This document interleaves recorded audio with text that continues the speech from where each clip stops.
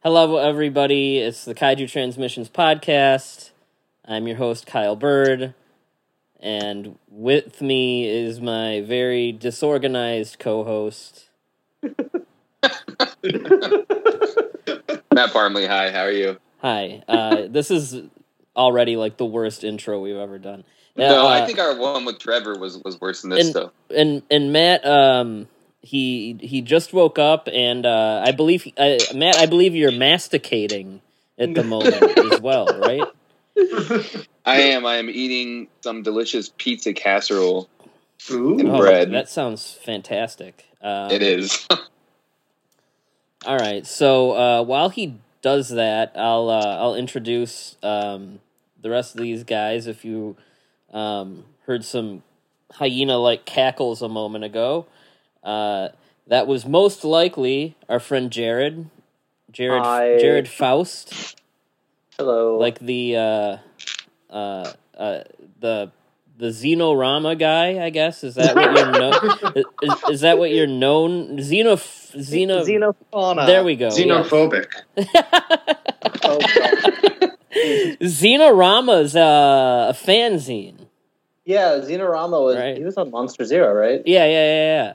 Yeah. I remember. Yeah. He did the Xenorama fanzine. There you go. Well, I mean, they're whatever. And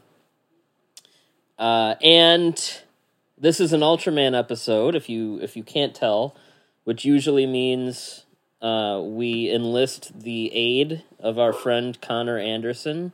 Hello, I'm back. Yep, back to talk about Ultraman Ace. Hell yeah. This is what the fifth series if you count Ultra Q. Mm-hmm. Yeah, depending on how you count it, either the fourth or the fifth. Yes, the fourth Ultraman series. The fifth Ultra series. Yes. I always feel really weird when people leave out Q or just like, oh, it's the thing. I'm like, no, it's essential. Yeah, no, it's like Q isn't just like some weird thing. Like Ultraman's a spin-off of Ultra Q. Like, Yeah, it's weird. Yeah, it's weird that that's just how it happened. Where the spin-off is the thing that led to a billion different iterations. and I mean, luckily Ultraman had Zoffy, so the numbering is fine. Yeah, there you go. well, actually, it gets a little wonky if you remember 7 Superior from Ultra 7, but I don't. Who was that? I don't he was, either. he was an asshole, so we don't need to remember. He had a superior. He did. All right. Well, look at that. So yeah, let's get into this, and I think there's a good amount of stuff we can say to give Matt here time to eat his pizza. Disgusting casserole. pizza. Yeah. All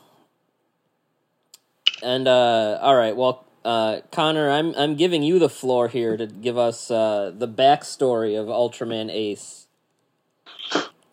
The origin story, if you will. Of the show itself, or the just the show's general? No, not the guy. Fuck him. I mean the show. All right, so Ultraman Ace, again, is, depending on how you look at it, is the fourth Ultraman show, but it's the 5th overall Ultra show. It was an Ultraman show that was made in response to the popularity of shows like Kamen Rider. And this is a show that introduced a lot of interesting little quirks to the series. So basically, this is the first show that has an overarching main villain, and this is meant to sort of be kind of a riff on the villainous Shocker from Kamen Rider. And in addition to that, we have a really interesting setup. We have the human hosts of the show being a man and a woman who fuse together into into Ultraman Ace. And following that, this is also the first Ultraman series to have thank you. Allergies are terrible here. This is the first Ultraman series to have a regular amount of crossovers. Return of Ultraman would have a couple crossovers here and there in that show, but they weren't as major as this. And we're going to be seeing a lot of the past Ultras having a lot of guest appearances here from here on out. So, this is really the show that popularized that sort of that trope where the past Ultramen, come back. The Ultra Brothers, coming back to job this week against some monster that turns them to gold statues or some shit. Hell yeah. In this one, it's like, what is it? A combination of 3 different, screenwriters wrote 3 different pilots, and it was kind of different things were taken from each one. Yeah, so the first, there was a couple different iterations of the show. There was Ultra Hunter, Ultra V, and Ultra Fighter. And all of them sort of kind of got molded into Ace. One of the first drafts, I believe Ultra Fighter. They had a human mad scientist as the main villain.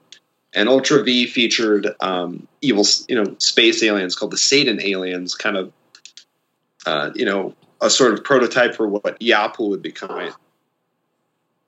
I hope you can't hear my dog, by the way.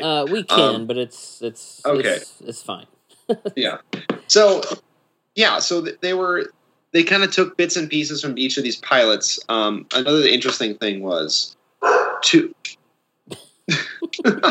she has opinions too.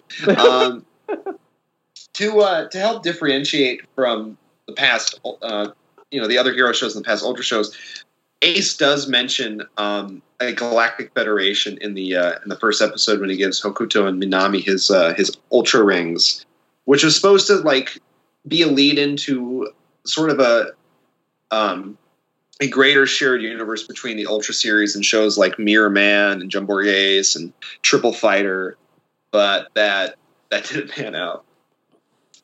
So they were trying to do like a Avengers kind of thing, almost. I guess if you want to call it a cinematic universe, sure. That was the intention, but that never really planned out. But we can get to that. They had a couple of things. There was some actor cameos from Mirror Man to Fireman and stuff like that, I think.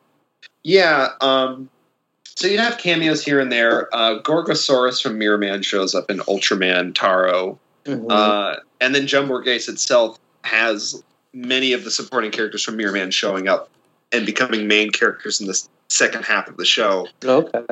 Yeah, so there's bits and pieces there that connect them all, but it's not really a cohesive whole like they had planned. Yeah. And also worth mentioning, because we were talking about Ultra series versus Ultraman series, this was originally Ultra Ace.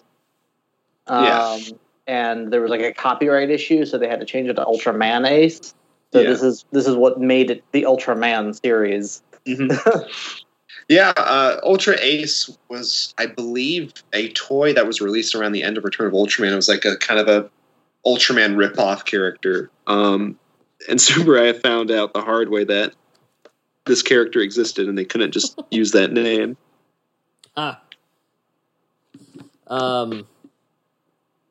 So we kind of talked about the plot a little bit, but yeah, the idea here is that there's an alien race right? The Yapul, who are usually depicted as like this blurry psychedelic screen with weird aliens just walking around. Because they're in an alternate dimension. Yeah, they gotta look weird. They look a little bit like the Cicada Man. Yeah, they kind of do look like the Cicada Man. From what I can tell, it looks kind of whenever they show up, it almost looks like, for anyone our age, which we're dating ourselves here, if you ever used to like go like flip channels late at night and come across like the scrambled porn, where it's just this like blurry mishmash of colors, and you're trying to like make out like certain shapes. That's how I feel trying to like figure out like what these things look like. Yeah, if you there's some toys of them, and they look like really simplified versions of like Kemmer or Zeton, like that pointy head, or like I guess some of the Shocker villains too kind of had the same kind of pointy, like almost like clan. Yeah, that's the kind of vibe I got from them, was kind of a Shocker ripoff sort of thing. Apparently, Akihiko Iguchi drew up a design for them that made them like walking lionfish with like long, spindly spider legs. Oh, that's cool. Yeah, super cool design, but I could see why that they wouldn't go for it, because I could imagine it'd be a budgetary nightmares, Given the way the Yapul were portrayed until later in the series, I can't see why it would have been that difficult, honestly. I feel it feels like it would have been just like a more complicated version of Pole from 7. But that's the other thing though. We see after like 7, there's like a drought up until like the end game of Leo of like puppet based monsters. Like you get like one in Ace, and then that's it. Because I can't recall any from Return of Ultraman. 7 had quite a few. 7 has a shit ton of puppet monsters. Like every other episode, they throw a new like puppet or marionette at you. Kind of dig it. Yeah, same. And I guess the Yapul, their whole thing is what are they? They just want to take over Earth, basically. They're basically Satan. They feed off of and want to cause suffering and misery and embody things like hatred and destruction, and so they target Earth. I was under the impression they were like at war with the Ultras. Yeah. Mebius kind of gives that off too, but like at the same time, I could easily just see them being like, "Yeah, let's just fuck with this planet. Why not?" They're assholes. We are the Dark Wizards. And they do that with the Kaiju, which are called terrible monsters. I know this was a little bit of a point of contention with. I'm new to this stuff, but I know that was a little bit of a point of contention with you guys who are more seasoned Ultra vets, that you prefer, what is it, Choju? Yeah, it means super beast. Okay. As opposed to like Kaiju is strange beast, and then Choju is super beast. Is there what's the difference between a super beast and a strange beast? Well, a character. Well, there's that. If we want to look into the lore of the show, the thing is about the Choju is they're not just like dinosaurs that are woken up, and they're not just like atomic mutations or just random space monsters like Zedon and Eleking. They're basically like a combination of real world animals and space organisms, and are combined in a by Yapul in a way that makes them stronger monsters. Like they're bioweapons. And sometimes they're just like inanimate objects. Yeah, we got a violin monster in one episode. It's fantastic. And a lot of them will have like mechanical like cyborg components. Like I know like Vakshim has like friggin' like targeting eyes, and Velocron, like produces missiles inside its body, they're like cyborg bioweapons basically. And so, yeah, then it, you get your standard kind of, usually there's some kind of mystery about the monster, and then the Ultraman Ace kills the monster, and, rinse, wash, repeat. I think you missed the part where Ultraman Ace kills the monster in incredibly violent ways. Yes, that happens. That happens as well, which is to be predicted at this point. And then the Yapul disappear. What, maybe halfway through the series or something? Roughly halfway, I'd say. And there's a couple episodes where they kind of come back, most notably the finale. But they. So what is the deal with that? Are we to believe that they're still behind all the monster attacks at that point? The implication I kind of get from that episode where they kill off Yapul is destroyed, but his cells, are scattered through the universe and they become Choju, or they infect other things to create Choju. But I mean, then there's also it feels like when he's dying and he's my monsters will be a curse or something along that line. It feels like there's also still some that are just already out there. Yeah. Hello. My dog has some very strong opinions about the latter half of Ace. I know. I hate Animezu too. We're gonna talk about him. Yeah, we'll get to him in a minute. But yeah, I don't know. It's kind of a weird variety. It feels. I don't know if we're getting into it already, but it feels a little directionless in the second half. Yeah. Is it that they're spawning from cells? Are there some that are already there? Or is this just a rejected Return of Ultraman script? I know one of them probably was, but we'll get to that in a minute. Yeah, I think I know the one you're thinking of too. Yeah. It's weird that that they did that, even though the only thing missing from those episodes are a few seconds of that blurry footage of them pressing buttons or whatever. Yeah. And in some of those episodes, that would have made all the difference too. Yeah. So we got our cast of characters here. Our Ultra host. We have Seiji Hokuto and Yuko Minami. She would be written out of the show. She gets poochied. Yes, literally. Yes, if you're familiar with the Simpsons episode with the new Itchy and Scratchy character Poochie, where he's written off the show by saying he has to go to space, his planet needs him. That's literally what happens here. And that's what, episode 30? It's the mid-30s or something? It's episode 28. Oh, wow, okay, it's before that. There's varying alleged reasons why this occurred, but I think the one that is most widely accepted is that it had to do with sexism. And fan mail over not liking the female Ultra host, and how kids on the playground didn't want to play with girls, and so they're right. Am I getting that right? Yeah. Well, that's unfortunate because she's probably my favorite character in this series. Yeah, she's great. She's wonderful. When the episode knows how to use her, it's fantastic.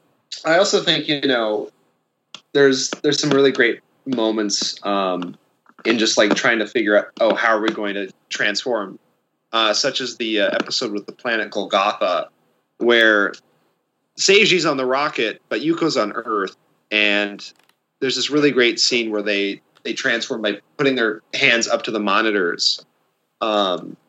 It's really, really clever, creative stuff, and it kind of gets lost after she has to go back to the moon. Yeah, I do feel they do utilize it well in a few episodes. I do feel like that idea of needing two separate people, I feel like that's not used as a foil as much as I would have.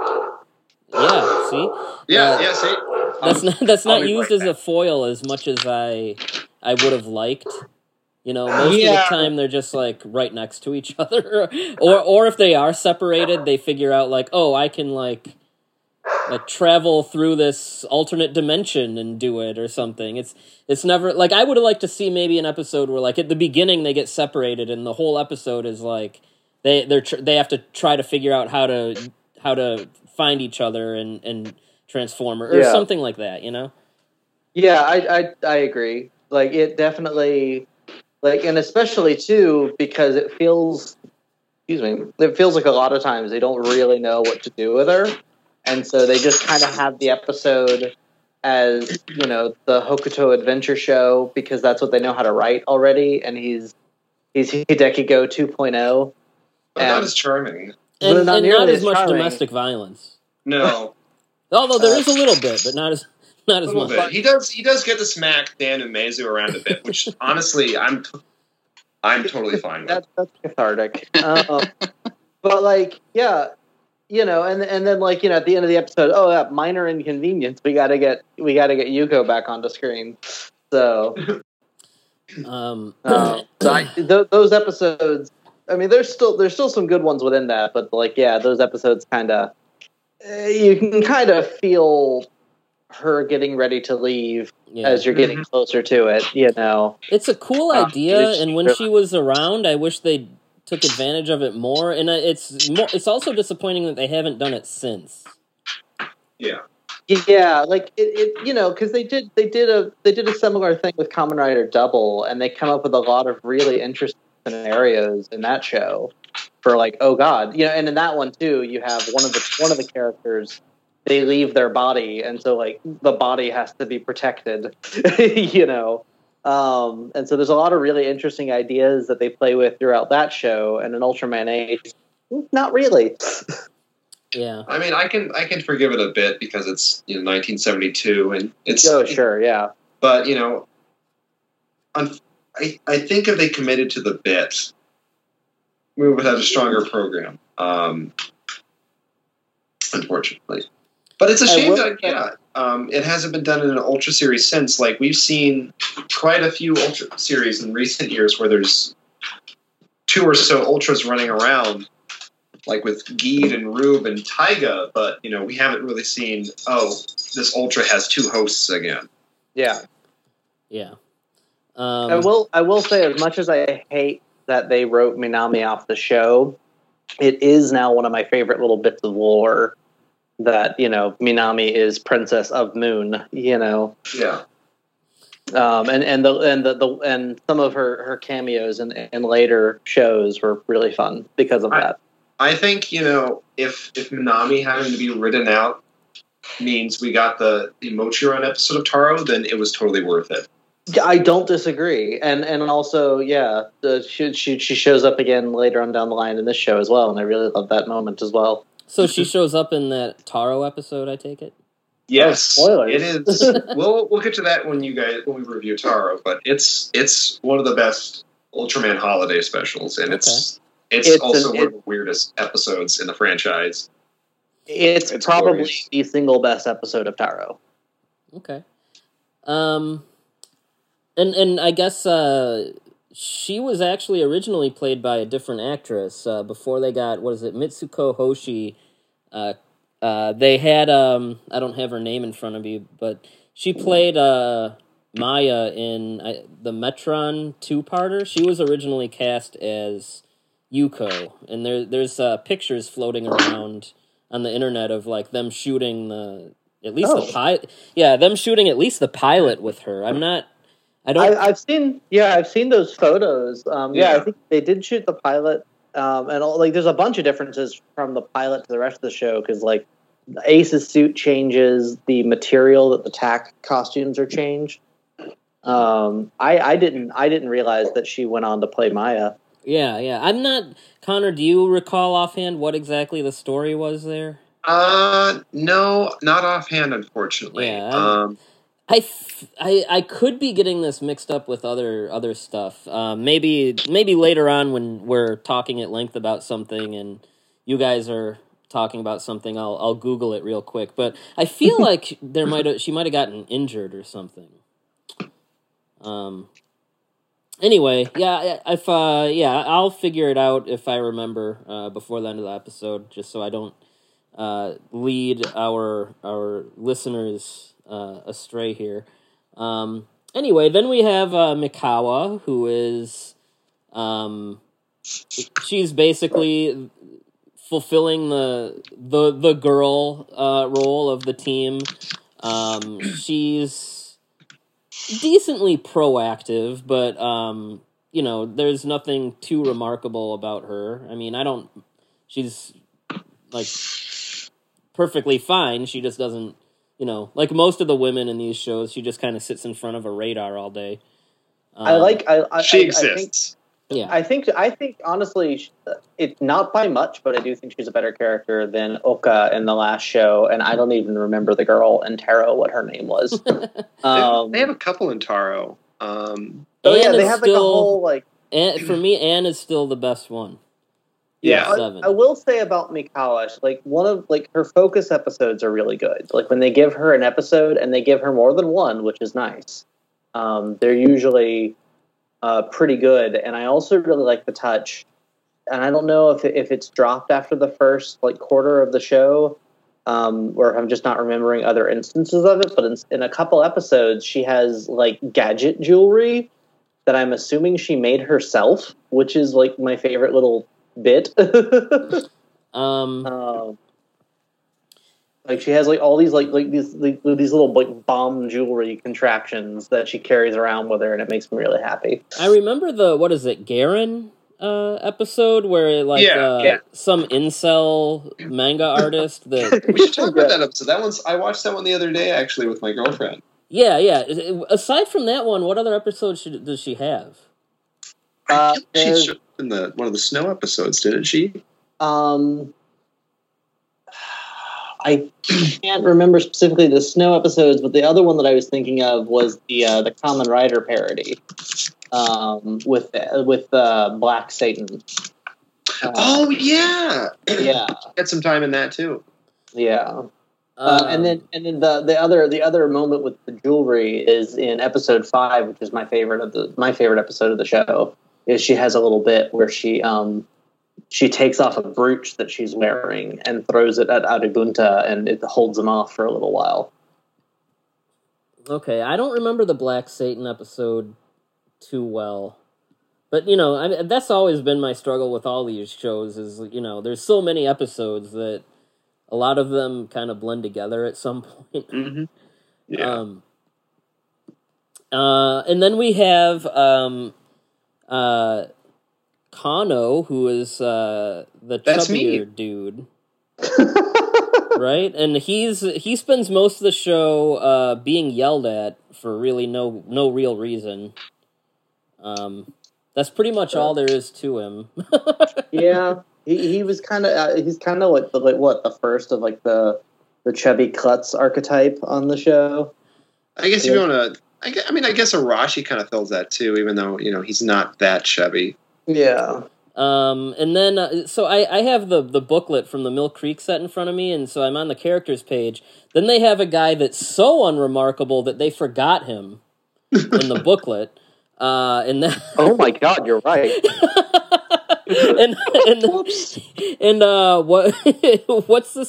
What's his name? He's Yoshimura. There we go. He's the pretty boy. Yeah, he really he does so little in this show that I'm not sure why they even bothered paying the actor to. He's the main character in your favorite episode. Yeah, he's got one episode where he takes front and center with Kaura. But yeah, he's so unmemorable that he's not even in the booklet here. And then we have I don't know what you want to call him, the assistant or the second in charge, Yamanaka, who, this guy, I don't know what this guy's deal is, but he's perpetually angry. And he's the gun guy. all he does is yell at people. Kushida. He's the show's requisite. What is your damage character? Yeah. So he's the Arashi. He's I can't remember the guy's name in Return of Ultraman. That's Kushida. Yes. No, this guy's a different breed. Those guys did not have the temper of this man. This man has the rage of 1,000 suns inside of him. I think we remember Return of Ultraman differently then. Yeah, Kushida was fucking pissed throughout like a good chunk of the beginning of that show. No, this guy. There's an episode where Hokuto is like, "Yeah, I'm taking care of this sick kid. Like, I might be a little late," and this guy just like blows a gasket. He blows a gasket every 5 seconds. He's a very edgy boy. Yes. And then we have the captain who usually tells him like, "Hey, yo, like, chill, like, whatever you're yelling about isn't that serious." And then he usually is able to calm people down. So those are our characters. I already said my favorite, which is Yuko. But what about the rest of you clowns? Well, I'd say Yuko's probably my favorite, but I also kind of like Kono because he's just kind of just kind of a goofy guy. You'd think there'd be a lot of hard asses on this anti-demonic space cyborg monster invasion, but we got a goofy guy there. Okay, all right. Jared, who's your favorite of this team here? I mean, honestly, of like not counting our main characters, I would say probably a tie between Mikawa and the captain. And I know Mikawa isn't given a whole lot to do, but like the episodes where she stands out, I really like her. And then the captain is just very soothing. He's a very calming presence. He is, isn't he? He's one of my favorite captains. He's a good captain. Yeah, He is a good guy.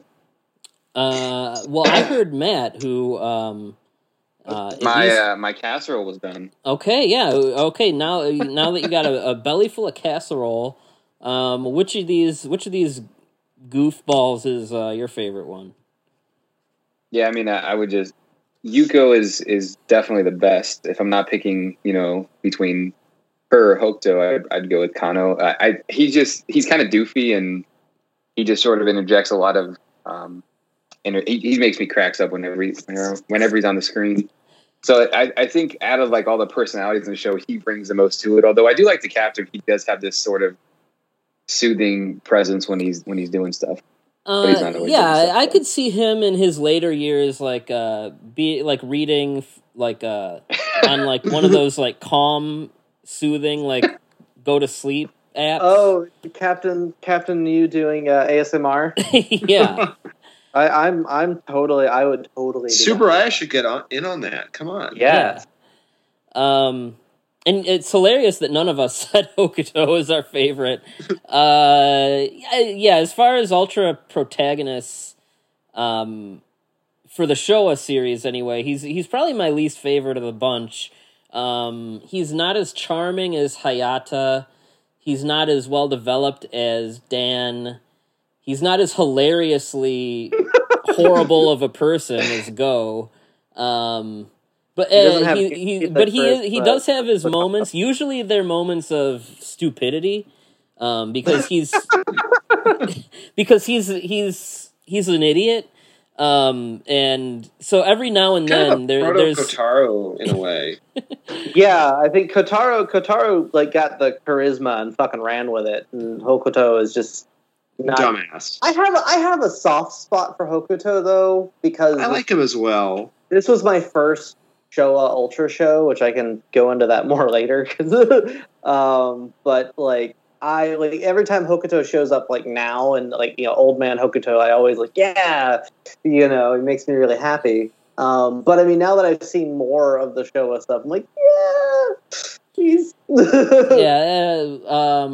the one where like there's the kid's dad that died and he was going to give his child an Ultraman Ace toy, and the captain's like, you should get a new one because this one's head got ripped off by an evil alien. And he was like, oh yeah, I should do that. and then I was talking the other day about when he had to go to the dentist, and he went to this like broken down like warehouse that just had a dentist chair in the middle of the room, and the only person working was this really suspicious woman, and then it turned out she was an evil alien. It's like, yeah, what are you doing? Like and then Yoshimura, there's literally nothing to him, but since everyone else that he works with is insane, I just imagine that the show shows us so little of him because he's the type that just goes to work every day and is just like, okay, he's here to do his job. Yeah, I'm just here to clock in and go home and just remember the good medical and dental benefits, and he's just grinding through the day as best as he can, like all of us. He's all of us. And I think about him so little watching the show that, like, thinking about him now in this conversation just makes me love him more. Yeah, he's all of us. He's stuck in a job full of lunatics that he probably doesn't like, and he's just like, I just want to get through the workday. And then, of course, who could forget the sixth Ultra Brother, Dan Yumizu, who is introduced pretty much once Yuko is launched into space, right? It's literally the next episode. Yeah. Yeah. So their way of making up for replacement hero. Yeah. So their way of making up for this was to give us an irritating child companion, whose existence in the show really isn't ever justified, and he's how do you describe him aside from just he's the worst? He's the worst. I mean, they were clearly trying to retool the show to be more like Return of Ultraman at that stage. Mm-hmm. Yeah, I don't know if it was like ratings or what, but like, yeah, because the next like course of the show, the next like 13 episodes is just, there's a lot of ups and downs, and yeah, it really feels like they're really trying to do Return of Ultraman, and they're doing like that last bit of Return of Ultraman, not like really the really shitty bit of Return of Ultraman. Yeah, the one with the aliens trying to cause traffic accidents so they could take over the world and make it a vacation spot, kind of Return of Ultraman. I didn't mind the kid in Return of Ultraman though. Like, Jiro's great. Yeah, Jiro's fantastic. He just seemed kind of normal. The best kid in any of the shows. This kid is more. What's the kid in like the first half of the original Ultraman, and then they wrote him out without explaining. Hoshino, but worse. Yeah, he's a worse version of Hoshino. But yeah, it's like when they had to write Yuko off, and like the show, like they're trying to retool the show, and like from Dan Umezu onward, they're just trying to chase the Return of Ultraman format, and like to varying results. Because I think like Ultraman Taro kind of does it better. But, yeah, Taro does it better, but like Taro does it from the start, and they don't try to make the kid like the most important new thing. Yeah, like they really do that thing where it's like, oh, the new character is the most important character, and you're gonna, like, whether you like it or not, you're gonna get a lot of this character. And that is a threat. Yeah. Okay. So that's our setup for the show and our characters. This show, I think like you guys said already, it's kind of the next step in laying the foundation of, the tropes of the franchise. For me as a newcomer, it's kind of interesting to see how each series has its own things that would become staples. One thing it's been used before, of course, but this series seems to lean a little bit heavier into the kind of Christian religious imagery, which, from what I understand, is mostly due to the writer Shinichi Ichikawa, his Christian influence, I guess. But you see that a lot. You have the crucified ultras. Like we talked about the monster Black Satan. So there's a little bit more of that in here, and I think the series would kind of repeat some of those things later on, right? Yeah. Mm-hmm. So we'll talk about. I guess now we can do. Do you guys want to do monsters episodes or tokusatsu? Ooh, making this hard to decide. There's a lot of good stuff we could talk about here. Yeah, we'll talk about all of them.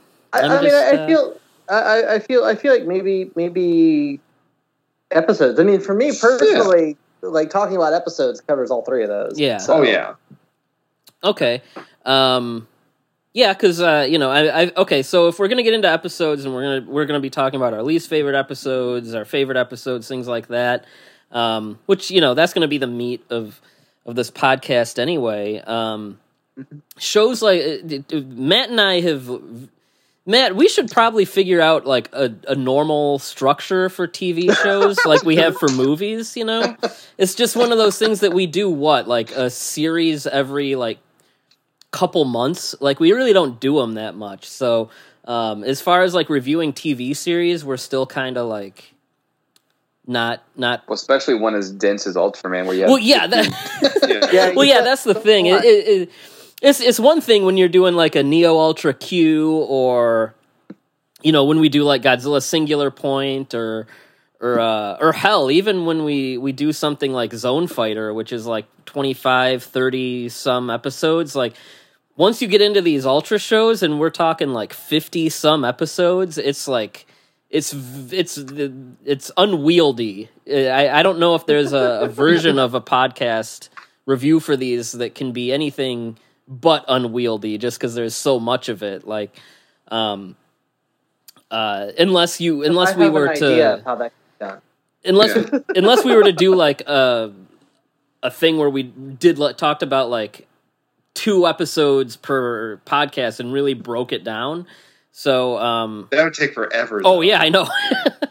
You'd be doing that, and probably right before the end of humanity, really. Yeah. For instrumentality. Speaking of shorter TV shows that were easier to to review. So yeah, I mean, I've talked a lot about a lot of this stuff, and we've kind of given previews for some of mine. So I'll kind of take a back seat and I'll nominate Matt, since he's so far spent most of this eating his casserole. So Matt, why don't you just, I don't know if you have it mentally prepared or whatever, but just shoot off, random, well, not random, but shoot off, maybe like 5 of your favorite episodes, kind of, and we'll kind of talk about each one a little bit. Step away for 2 seconds. Not allowed, Jared. Not allowed. Sorry, I'm away for 2 seconds. I like how I get to talk and Jared's like, you know what, F you, man. I'm gonna take he off. Doesn't want to. Yeah, he doesn't want to hear you talk. Apparently, I'll listen, Matt. What do you got? I mean, I actually really dig the pilot, and Vericron's awesome, very memorable, and just kind of the way everything comes together, and like it's the thing about Ultraman Ace that I enjoy, maybe for the wrong reason, is the show's like the editing and the way things happen in the show just feels so haphazard and kind of like slipshod and slapped together. But that makes it have this unique feel compared to the other shows that I've seen.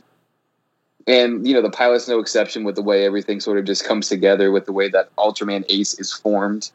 I also love Vakishim, which is the 3rd episode. It's really beautifully shot, and the whole battle on, was it Mount Fuji, I guess, just really well staged. That's a fun episode. And then you have to talk about like the episode, which is I think episode 8 with Marucci and Doragori, where one of the monsters gets massacred in one of the most brutal. I mean, it's absolutely vicious. Marucci gets dispatched. That scene of Doragori ripping him apart it's basically become a meme. Yeah, I think I'm partially responsible for that. Thank you, Jared. You're welcome.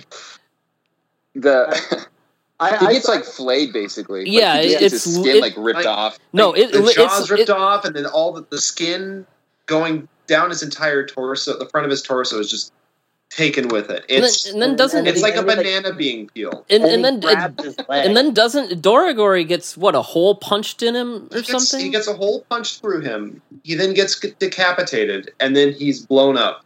And probably one of the biggest explosions we've seen in the series so far. And also, running through that, Marucci also gets split in half from the crotch up, and Ace, Metron Jr. gets cut in half and has all his rainbow colored guts fall out of him. No, that whole conclusion, it's some real, for real, it's some honest, it's like some horrifying Sam Raimi Evil Dead dismemberment stuff, but in Sesame Street colors. Yeah.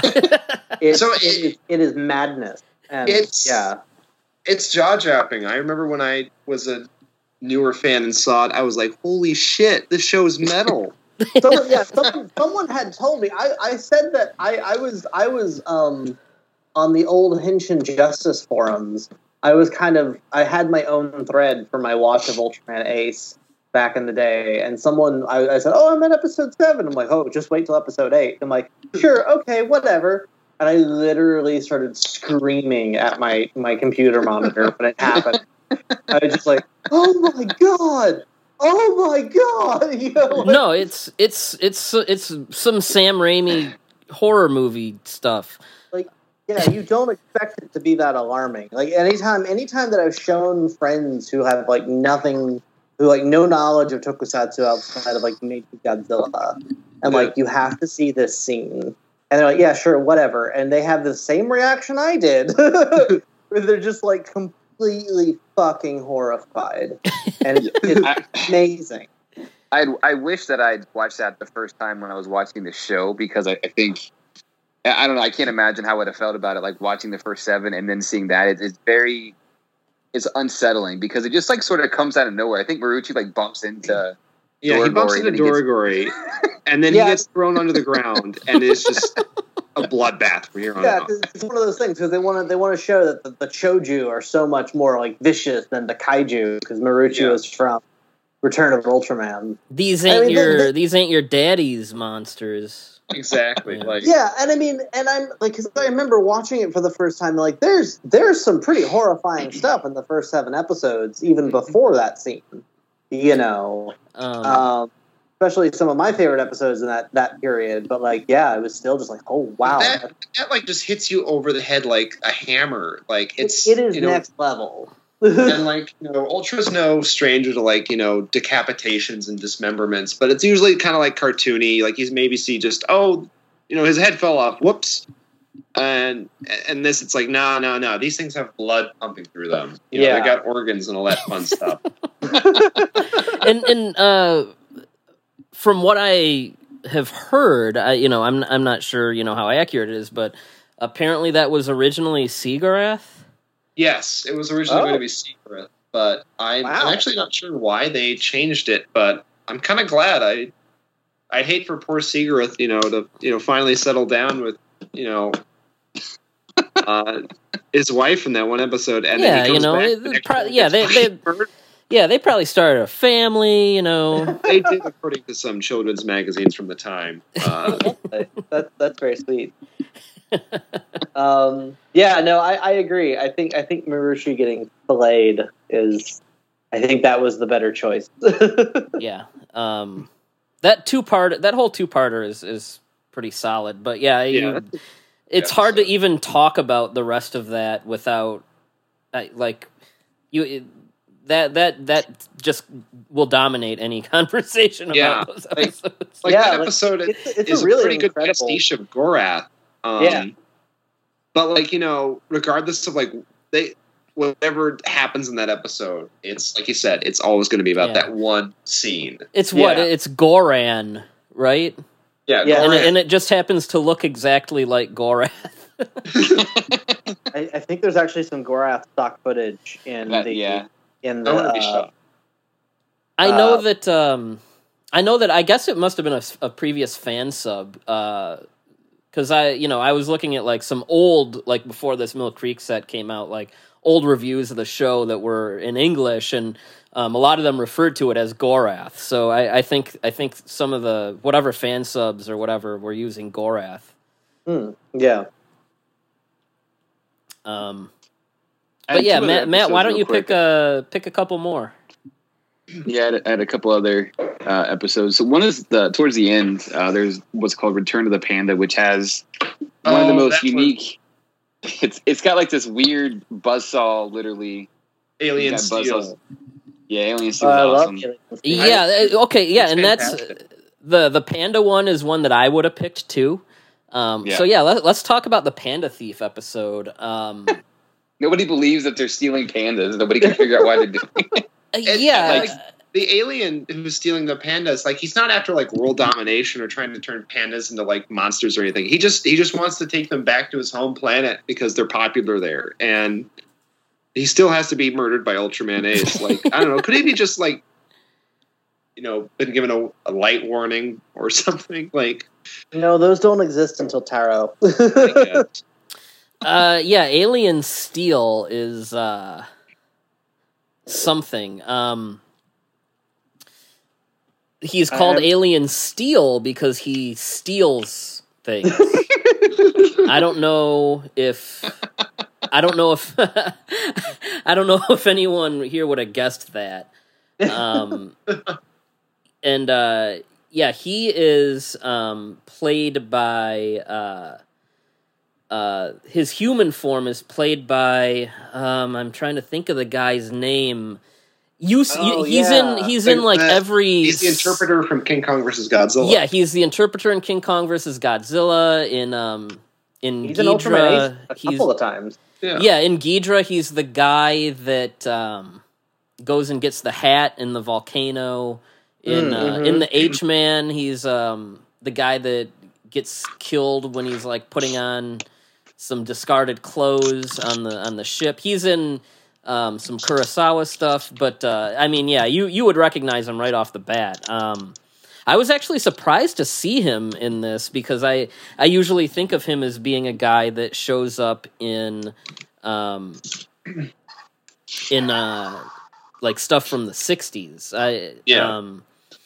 Yeah, he's in a couple of episodes of Ace. He dies multiple times. Yeah, I think he shows up in Zone Fighter too, but yeah, I never think of him as someone that's in a lot of 70s stuff. I think he died either in the 70s or the 80s. So yeah, I was surprised to see I guess a late career appearance as like the primary alien villain in an Ultraman episode. But yes, he is an alien who looks like a weird Kamen Rider like character, but he's got a bunch of buzzsaws coming out of his head. And yeah, he just comes to Earth to steal pandas. And when I say pandas, that could be figures, stuffed toys, real pandas. And I think one of the most bizarre things is that he steals a real panda from a zoo, but it's played by a guy in a panda suit, and it's very costume I've seen in any of these shows. Yeah, and for whatever reason, the panda and the humans seem to be able to understand each other.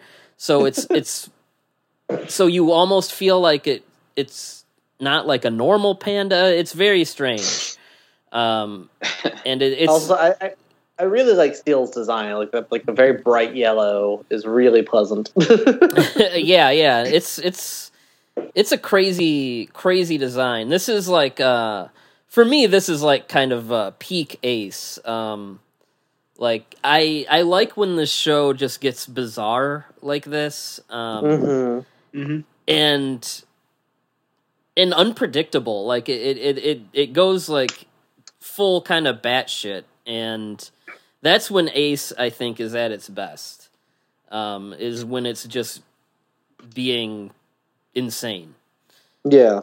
Well, you're gonna love this next pick because the Kappa episode is just crazy. I love the Kappa. Oh, yeah. That's a good pick. That was a good pick. There's some great miniature work in that one. Yeah. Well, there's aliens with no belly buttons, and that's how they figure out they're aliens. It's like No, Yapple has... Okay, so Yapple has this house that they're controlling, and the owners of the house are robots, and they're luring kids to go swim in the swimming pool, which is a choju that sucks them under the pool and steals their belly buttons. Yes. And if you are for any reason suspected of being possessed by these aliens, TAC, which is, what's that stand for? Terrible Monster Attacking Crew. It rolls right off the tongue. But they will like demand that you show your belly button. And that's a little unsettling as well. There's the thing during the battle. There's was it a kid? Somebody's trapped like in the pool, which is in the Kappa's head, like at the top of the head or whatever. And so the whole battle, they're like trying not to hurt the kid, but it's that part's a lot of fun. But that episode just has a lot going for it, and it's got a very creepy, unsettling vibe. You have the robot things, and it's just, again, it's insane. And I think that's what I liked so much about it, is like there's just not something that you would have thought anybody would think of ever. Yeah, the Ultra 7 Kappa episode is like a normal, like what you would think like a Kappa Ultraman kind of mashup would be, and this is just more insanity. Have Ultraman Gaia's Kappa episode. Oh well, that'll be exciting. Just to backtrack, just to give this guy his due, Senkichi Omura is the actor that played Alien Steel. And yeah, super active in the 50s, 60s in Kurosawa films and the Shiro Honda films. And then, the 70s, he just has a small handful of gigs. A lot of stuff like this, like he's in a Silver Mask episode. And then he was in Kagemusha in 1980. And he was in a Zatoichi film in 1989. And so he passed away in 1991. Okay. But yeah, no, I mean, you Google that name and like if you're listening to this podcast, you know who this guy is. Yeah, he's in everything, literally. There's no way you wouldn't recognize him. Yeah. Yeah, I think King Kappa is my favorite Kappa interpretation in anything, just because it's just like this giant monster with a swimming pool instead of just like a little dish, No, that's a good episode. It didn't quite make my handful that I want to mention for myself, but that is a solid one, and that I realize how many of these episodes I actually really do like, and so this is pretty difficult. I have one more that I thought it just. Go ahead. You got an honorable mention? Yeah. What do you got? What was it? Life Sucking Sound, which is the violin episode. That one's another good one. That is. That's a really good. As our friend Tom described it as, that is a TV show version of what the main character, the manga guy from Godzilla vs. Gigan, that is a story that guy writes. Oh, I love it. Yeah, no, I buy that. I absolutely buy that. Mm-hmm. Well, like, the moral of the story is you need to obey your parents and do exactly what they tell you and play violin if they ask. Yeah. Like, that's...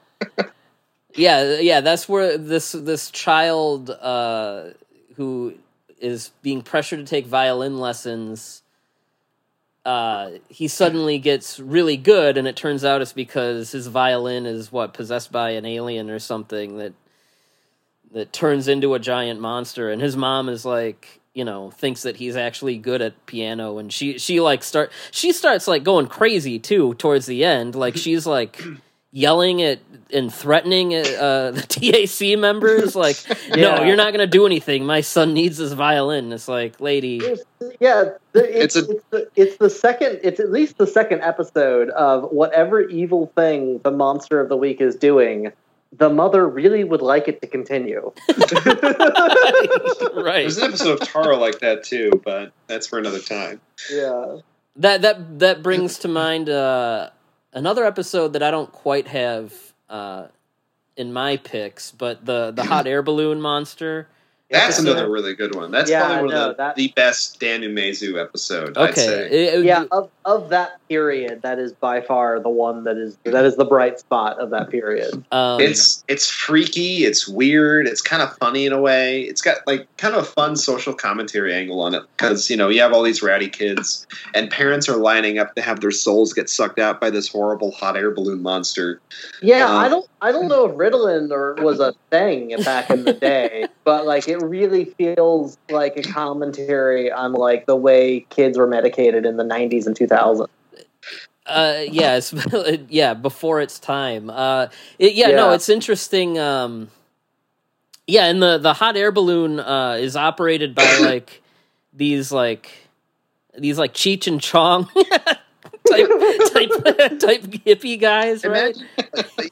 Imagine like just these two stereotypical 70s hippies, but they're super like, I don't know, burnt out, I guess I would say. Like they're practically zombies, by the way. Yeah, they're very dead inside. Were they in on the whole alien plot? I don't remember. We never know. They were human. They were saying they were probably hypnotized, but I feel like we don't see them after the monster shows up. It's a kids show, so they can't say it. They're probably just too blown out to know what's going on. Yeah, Bad Baron gave them some really good weed, and they just decided, well, we'll go along with it. Why not? I mean, that is my headcanon. Yeah, but the Ultraman Ace decides that kids listening and being docile is just too horrible of a thing, and so you know what? Good on him. No, that episode is wild too. All right, Connor, I'll let you go ahead and throw out 5 or so episodes that you'd like to talk about. All right, yeah. Well, we've talked about a couple that I really like. If there's any we talked about, just think of other ones if you want. I'd like to talk about episode 3 for a little bit. I think that one's really good. Okay, Matt mentioned that one, but we didn't really get into it. So let's get into episode 3. That one has a lot of really cool stuff in it. You have like Bakashim, which by the way is just overall one of my favorite Ultra Kaiju. Just this wonderful, like horrible, like synthetic caterpillar monster. Yeah. It's really angular and and it's a huge suit too. Like I've heard it was so big they had to cut it up into pieces to get it out of the workshop. That was a Marase. Okay, I was about to ask if that was a Marase. I know the first Veracron was his. Yeah. But you have this wonderful looking monster, and it opens with this incredibly memorable scene where Bakashim shatters the sky, like it's glass, and it just like hangs there for a little bit, and you just see like all this slime and ooze dripping down him, and like his chest beating. And then we get to the real meat of the episode with like investigating this weird little boy, and it turns out the kid is dead, and Bakashim was like piloting him the whole time just to get to attack space. And then, of course, we have the great Mount Fuji fight, which I think, if I'm right, wasn't that the same set from Destroy All Monsters, that backdrop? I believe so. Yeah. Yeah. So you have that too, which always looks impressive too. So like it's all around like. It's not the most deep episode, but it's really engaging. It's got a lot of great moments and hooks. It's just super memorable. I mean, I feel like I like the first 2 episodes fine, but I do feel like that really introduces the show better than either of the 2 episodes. Because you got like that really iconic glass shattering effect that is like the Yapul effect now, and it shows up in a couple other episodes too. But so that's the first time you get that. and like that's when you get like the really macabre elements coming in. Like there's a lot of really great macabre stuff throughout the show, and that's one of because does he like kill his grandparents? He kills his grandparents too. Yeah, like it's fucked up. He gets a bunch of makeup on his face, and he's like, "Oh, thanks for keeping me safe, guys. I'm gonna murder you now," and then he just fucking murders them. Yeah, don't we find that they're also aliens though? No, it's like kind of vaguely hinted that all of them were dead and Yapple just revived them for this scheme, but we're never given like a concrete answer. Like the way I seem to remember it is like, so him and his parents, so the kid and his parents died in a car accident. Yes. But like, if everyone's corpses were being used, like why did he need to kill them? Like, I don't know. But you might be right. Grandparents. Those were the grandparents though. So like, I'm assuming they're, they were fine until their child, their grandson decided, hey, yeah, I'm going to murder you now. Yeah, I didn't rewatch that one when I was prepping for the podcast, but like I feel like it was like they didn't know he was dead yet or something. Yeah, I mean, I like that episode, but it's that seems to be a big fan favorite. It's fine, but it aside from like some of the cool imagery, like, nothing about it really sticks out to me as something that makes it a favorite for me, but I seem to be in the minority there. Mm-hmm. I mean, I don't completely disagree with you. Like, it's not my favorite, but like, again, I do feel like it is, in some ways, it sets the tone of the show better than either of the episodes are preceding. Yeah, like I would say I'm a big fan of that episode, but I would say that like if I was doing like a programming, block where it's like we're going to do one episode from each Ultraman show, that would probably be my pick for Ace. Like It's got the formula down. It's creepy. It's weird. It's got a cool monster. It's all you can ask for. Yeah. On that subject, I would say episode 6 with Brocken, like that weird 4-legged crocodile monster. That is a good episode, and that's a good episode. And that's his roar was used later as a Toho monster. It's Titanosaurus. Is it Titanosaurus? Okay, I couldn't remember if it was Titanosaurus or Biollante, but yeah, it's interesting that's where the Titanosaurus roar seems to come from. A quick tangent before we get into the rest of that episode. More of a question that I have for you guys that are more into the Ultraman background. But like we mentioned, Titanosaurus's roar coming from Brocken. We mentioned what is it sounds like likely the Mount Fuji set from Destroy All Monsters. So like we still see at this point Toho and Tsuburaya seem pretty cool with each other. Yeah. And I know a lot of that was Eiji, just, because Eiji being who he was, Toho were always kind of like okay with, him using props or suits or whatever. And we're seeing that still a few years after his death. I guess my question is, kind of two parts. When does this necessarily stop in the franchise? And secondly, I'm kind of going off memory here. Like I said, I'm not as well versed in this stuff as I am, Godzilla or whatever. But isn't there a period where that relationship is kind of fractured, and Toho are really, I don't know if they had or were trying to get a stake in Tsuburaya, but ultimately I think they were kind of trying to seize the Ultraman brand. I mean, I think Connor can probably answer overall better, but I can recall, they did have a pretty big stake in Tsuburaya for the 70s, but that kind of ended around the time of Leo, I think. Mm-hmm.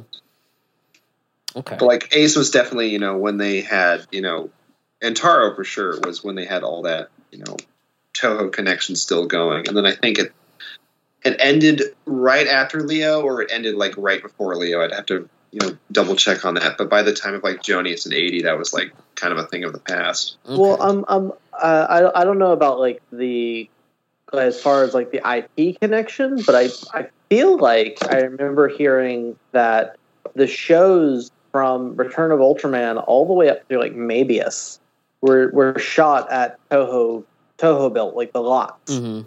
the like Toho Studios, and then I think now they're shooting at like Nikatsu or something. But like after the Ultra Galaxy shakeup and the multiple series of buyouts, like they lost the connection with Toho Built, and now they're having to shoot somewhere else. Okay. But yeah, like they were still using studio space at Toho up until the mid 2000s. Okay. All right. Well, let's get back to Brocken then. Connor, you may resume. Yeah. So Brocken, that's a great episode. It's got Akiji Kobayashi in a guest role. He's Captain Muramatsu from Ultraman and Tachibana Tobe from the Showa Rider shows. So it's always a treat to see him again. I love it when he comes back. And you have this another really creepy monster in Brocken, which is this. The best way to describe it is like imagine like a crocodile with a centaur's body plan, and it's this giant thing, and it possesses Kobayashi, and no one's the wiser. And Yapple's like, possess this astronaut friend of Tax and infiltrate the base and kill him and everything, yada yada, typical stuff. But there's this great kind of subplot going on where the kid, his son, knows that my dad's possessed by this horrible space monster, but nobody believes me. And which brings me to, in my opinion, a scene that should be considered one of Ace's standout scenes is when, the kid sneaks up on his sleeping dad and he pulls away his hand, and the hand has this eye and mouth on it. And it's really upsetting. It's super creepy, and you could tell that Anno took that for Evangelion right there. Yeah, you definitely have to wonder if that was something that he carried into Evangelion with Gendo and Adam's embryo in his hand. Yeah. No, it's Brocken was never one of my big favorites, but that is a really good one. It occurs to me as we're going through our favorite episodes is I feel like we all agree that Ace is not necessarily the best show. No, but none of us. I don't think any of us are going to be able to agree on which the best episodes are. Except for we all agree that Danu Mezu is the worst. Right. That is an interesting. That is an interesting point in just our tastes in this episode are pretty diverse, which for podcast purposes is great. Like for Brocken specifically, like I remember, I loved Return a lot, and I was really riding high off of that going into Ace. And I remember, watching the first few episodes of Ace and just being like, yeah, I mean it's fine, but whatever. And then episode 5 happens. Which, Jared, we're going to talk... I'm assuming we're going to talk about this episode more in depth when we get to you. And I'm like, okay, that was really fun. And then...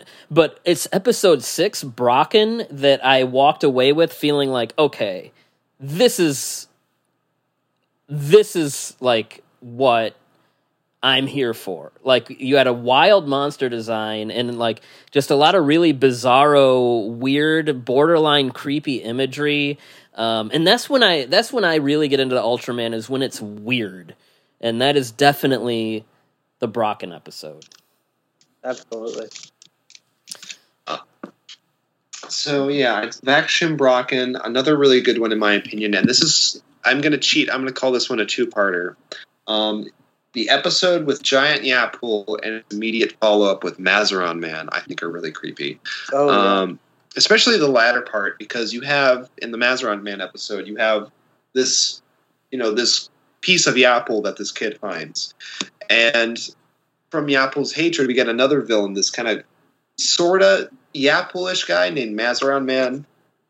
He's pretty cool, but he doesn't stick around, unfortunately. Who then uses this chunk of Yapple's dead body to possess the kid's pregnant mom.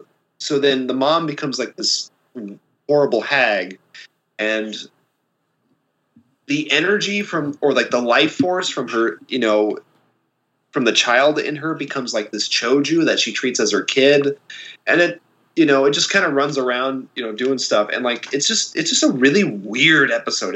It feels like I very rarely use this word to describe an Ultraman episode, but it feels very unwholesome.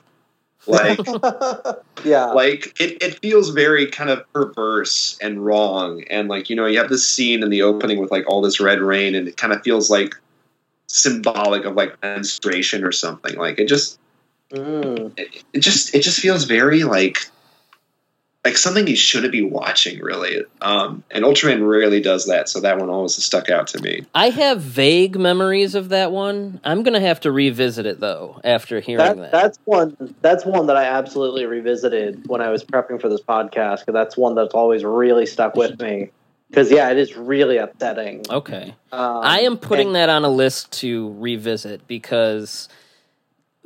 I think that episode especially came at a point where I was kind of shotgunning a lot of these, and when you do that, like it is impossible to remember them all. So I'm together at that point. I'm gonna rewatch this probably this week. Good, yeah, because I really I enjoyed the previous episode with Giant Yapul. Like I thought the build up to it, like the build up was good. Yeah, it's got a nice apocalyptic feel, but like that second kind of part to it. The second part I felt like made up. I felt like the battle between Ace and Yapul was a little anticlimactic. And then but like the Mazaran man was just like really like like I said, really upsetting.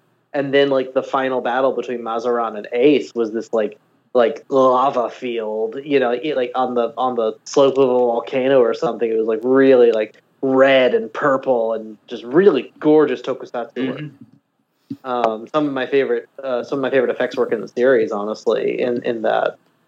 So, that's a good pick.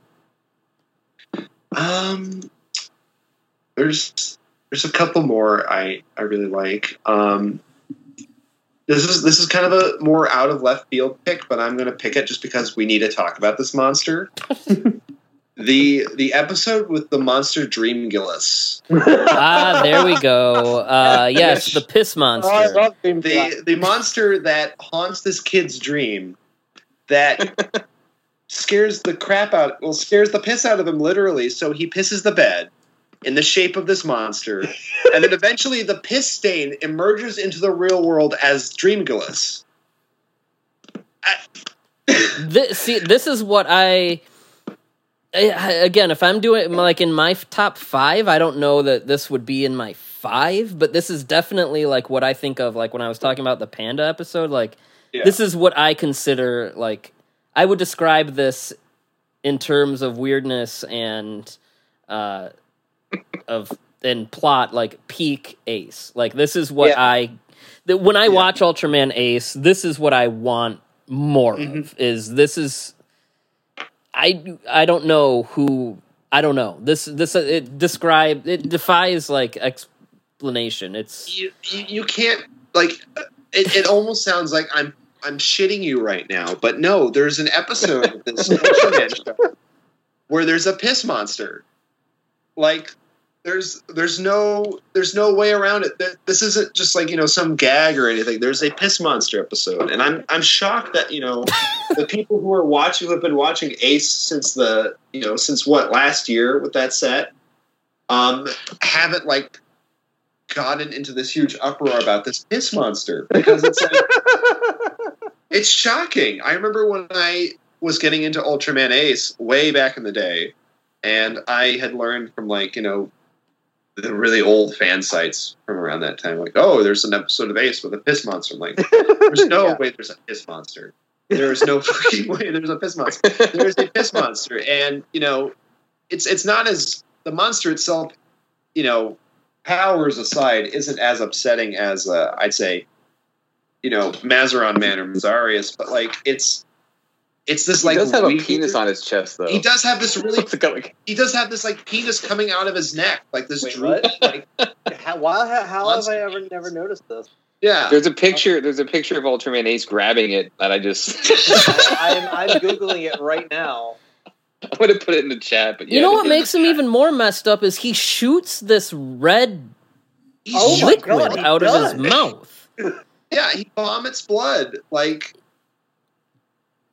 yeah, he shoots blood out of his mouth. He has a weird penis-like appendage that's never explained. And then his face is like a skinned dragonfish or something. Yeah. I would put him up there with, like, Dink as, like, just weird, just really upsetting monster designs. Oh my god, I can't wait to talk about Gaia and Deeds. But that's for yeah. Put that picture in the chat so you guys can see. This monster is upsetting. That's the best word for it. It's upsetting, and I love him. It's really upsetting. But I will building off of that and building off of your point, Bird, about like Ultraman Ace, like when it's just completely batshit. What I've personally always really loved about Ace as a series is that it does these really bizarre, batshit like plot twists and like concepts. And unlike other shows, like Taro is really goofy. It feels really winky. You know what I mean? Like, oh, ha, ha, ha, ha, you know? It gets to the feeling where it's in on it. We're having it's a gag. It's a gag. We're doing it for, like, they're really playing the comedy of it. Yeah, they're in on the joke, right? Yeah, Ace does all this like really crazy shit, like killer robot dogs and piss monsters and all sorts of stuff, and it just does it with a completely straight face. It's like, yeah, that happened. This is happening now. Yeah. Yeah, no, that's a upsetting monster. Did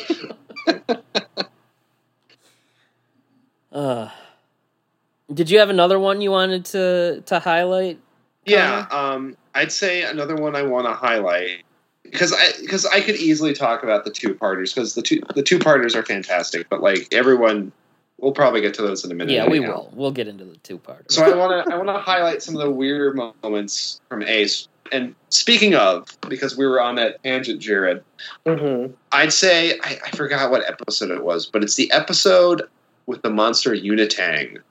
Oh, I love that one. That was one of the ones I had to rewatch. Yes, so that one is something.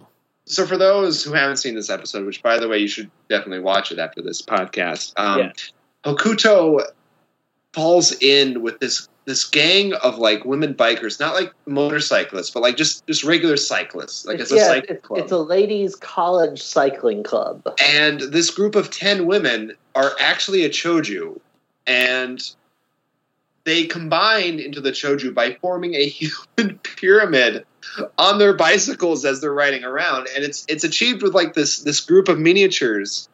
Which are basically like Barbie dolls on little bikes that they use strings to kind of make them stack onto each other. It's pretty spectacular. I was howling with disbelief the first time I saw it. That's another one that I think is, at least in like tokusatsu online stuff, is kind of turned into a meme. That episode's crazy too. Hokuto, he gets like a device implanted that basically makes him into a even more of an idiot than he usually is. I do want to talk about Unitang because speaking of unsettling monster designs, it's very apparent that this creature has 8 breasts. She's too hot for TV. I think there's more on the other side. Like I think there's several pairs. So this is a movie made out of women that turns into a boob monster. Yeah, and and it's there's 5 more on the back. Oh my God. It's pretty insane. I would imagine the concept art for this creature is probably even more upsetting. Oh gosh, I have to look now. I haven't seen it, but I'm just like thinking of like, the concept art for these monsters is usually like a little more gnarly, especially when you look at The concept art for Hedera is really upsetting. Right, yeah. Everyone knows about the eyes, but the concept art has several pairs of actual like breasts hanging amongst the sluts. Like, wait, why?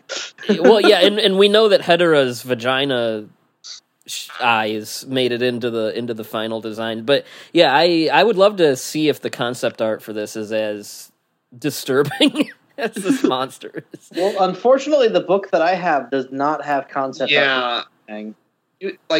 Somehow, like after you get past like 7, concept art for a lot of these characters gets a lot harder to find, which is really unfortunate because I would have loved to have seen what some of these guys looked like initially. Yeah, some of the stuff that's available is great, so it's really unfortunate what was lost or what just hasn't been released. It seems like I could be wrong. I don't know who designed this one, but it's probably not Iguchi. I feel like it was Yoshio Suzuki. Okay, I feel like Iguchi's designs are decently well preserved. Like there's books and stuff dedicated to his design, his monster design work. You just had one come out a couple weeks ago. Actually, I picked it up. Yeah, some of the when I'm flipping through, I have a book it's the Ultraman monster designs from 1971 to 1980, and a lot of the stuff from Ultraman Ace is like it's not even scans; it's pictures because the paper's in tatters. And like you can see, like there's a couple where it's been like ripped directly out of a notebook, and stuff like that because it looks like these were like really done on the fly. Mm-hmm. Which kind of explains, like, towards the end of the show, how you go from something like Bakishim to, God, I don't know, Soundgiller. Yeah. Shit, we need a monster this week. Let's have this giant thumb with a radar dish on the front. All right, so we got piss monsters, we got boob monsters, we got violin monsters. We're getting really into crazy here. All right, Connor, do you have anything else? I'm going to go with a more pedestrian pick this time. I'm going to go with the episode with Planet Golgotha. There's a lot of crossovers with the Ultra Brothers in this show.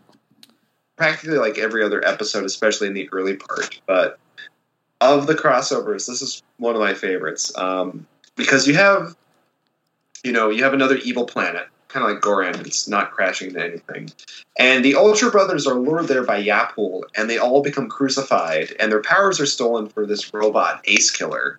And then meanwhile, Ace has to contend with this monster called Barabbas, which... Imagine like Gigan, but more metal. Yeah, because he's got a hook for one hand, he's got a mace for another hand, and he's got a sword on top of his head that he can fire off and have it return to him like a boomerang. And and like it's not the most deep 2-parter. It's kind of your typical comic book sort of. Oh, our heroes are in trouble. How are they going to get out of this week? Yeah, but it's got a lot of cool moments, like when Barabbas, first emerges on Earth. There's a really cool fight scene in part 1 where Ace fights Barabbas during this rainstorm, which is really fun. It's also really funny because it's bright and sunny in the tack scenes. Yeah, and then you have, in part 2, you have like, of course, the battlefield where Ace Killer is fighting Ace, and you have the brothers in the background crucified, which is great image, by the way. I can see why they keep going back to that in like other crossovers. And there's also 2 moments in the climax of part 2 that I really like, which is one, the explosion of Planet Golgotha, which is a really simple effect. Like it's kind of deceptively simple, but I really like how it's accomplished. Where they have basically this. They have this black backdrop and they have this glowing like light at the center. And instead of like blowing up a model or anything like that, or just cutting to a stock explosion, they have this flash of light, and then they have like a whole bunch of bubbles, like we're underwater, like coming at us. And it's always just stuck with me as a really creative way to convey an explosion. That's actually it's the same shot that's used at the very beginning of every episode. Oh, really? Yeah, I remember watching that, and I remember watching that on this last, like, whenever the Mill Creek set came out, And I'm like, that's the same shot that they composite into the very opening of every episode. Oh shit! I never noticed that. Yeah. Same element. That's cool. Yeah. And then, of course, at the end of that episode, you have Barabbas's death, which isn't as, I'd say, cathartic as Doragori's, but it's definitely one of the more gruesome deaths that Ace gives a monster in the show. Ace first hits he grabs his sword, impales him with it, and then hits his head to make his eyeballs pop out. Oh god, yeah. Punches off his hook hand and then decapitates him with it. And after his eyeballs get popped out, Barabbas is hopping around freaking out. It's not too gory, it's really cartoony, but it kind of is like a live action, like itchy and scratchy moment going on there. So that's always stuck out with me. It's definitely look at all this stuff we're trying to cram into an hour to get your attention, but it's it's fun. It's like the if like the Metron episode of 7 is like a really well done fancy dinner. The 2-parter in Ace with Golgotha is like a burger from like a really dingy greasy spoon kind of establishment. Like it's kind of crap, but like Love at the it. same time you love it. Yeah, no, I mean, of the big 2-parters in Ace, that's definitely my favorite because it has a lot more interesting miniature work going on. I feel like, and Golgotha is a much more interesting setting for the big Ultra Brothers neutralizing than the brown wasteland from the Hippolyto. Yeah, episode. like I would maybe say the Hippolyto episode's like a bit stronger and has a lot more like cohesiveness going on, but this one has like a lot more like iconic imagery to it. I'm very much a style over substance kind of person, I guess. I know. Yeah. I noticed. I love Barabbas is actually one of my favorite monsters from the show. I absolutely love it. It's kind of like a proto tyrant, which is a monster that comes later on. Yeah, I get them he confused becomes, like, actually. a component Like of tyrant. Yeah, those are two of my favorites. And then obviously you have Golgotha, which is like another Christian reference, and Barabbas being the prisoner from the New Testament. Kind of like, again, just seeing some of the Christian influence come through, but like Barabbas being the prisoner that gets released in Jesus's place before crucifixion on the Golgotha Hill. So I thought that was kind of interesting for me, anyway. Mm-hmm. Yeah. No, this is really interesting. that was our theology lesson with Matt. Yeah, that's exactly right.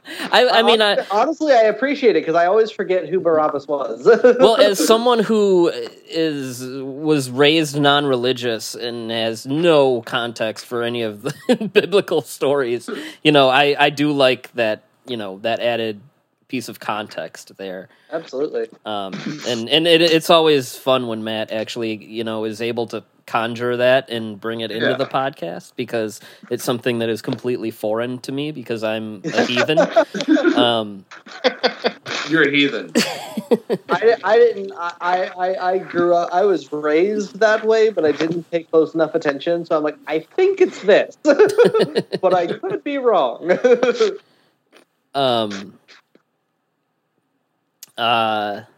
Anyway, all right. So I guess we'll do Jared next.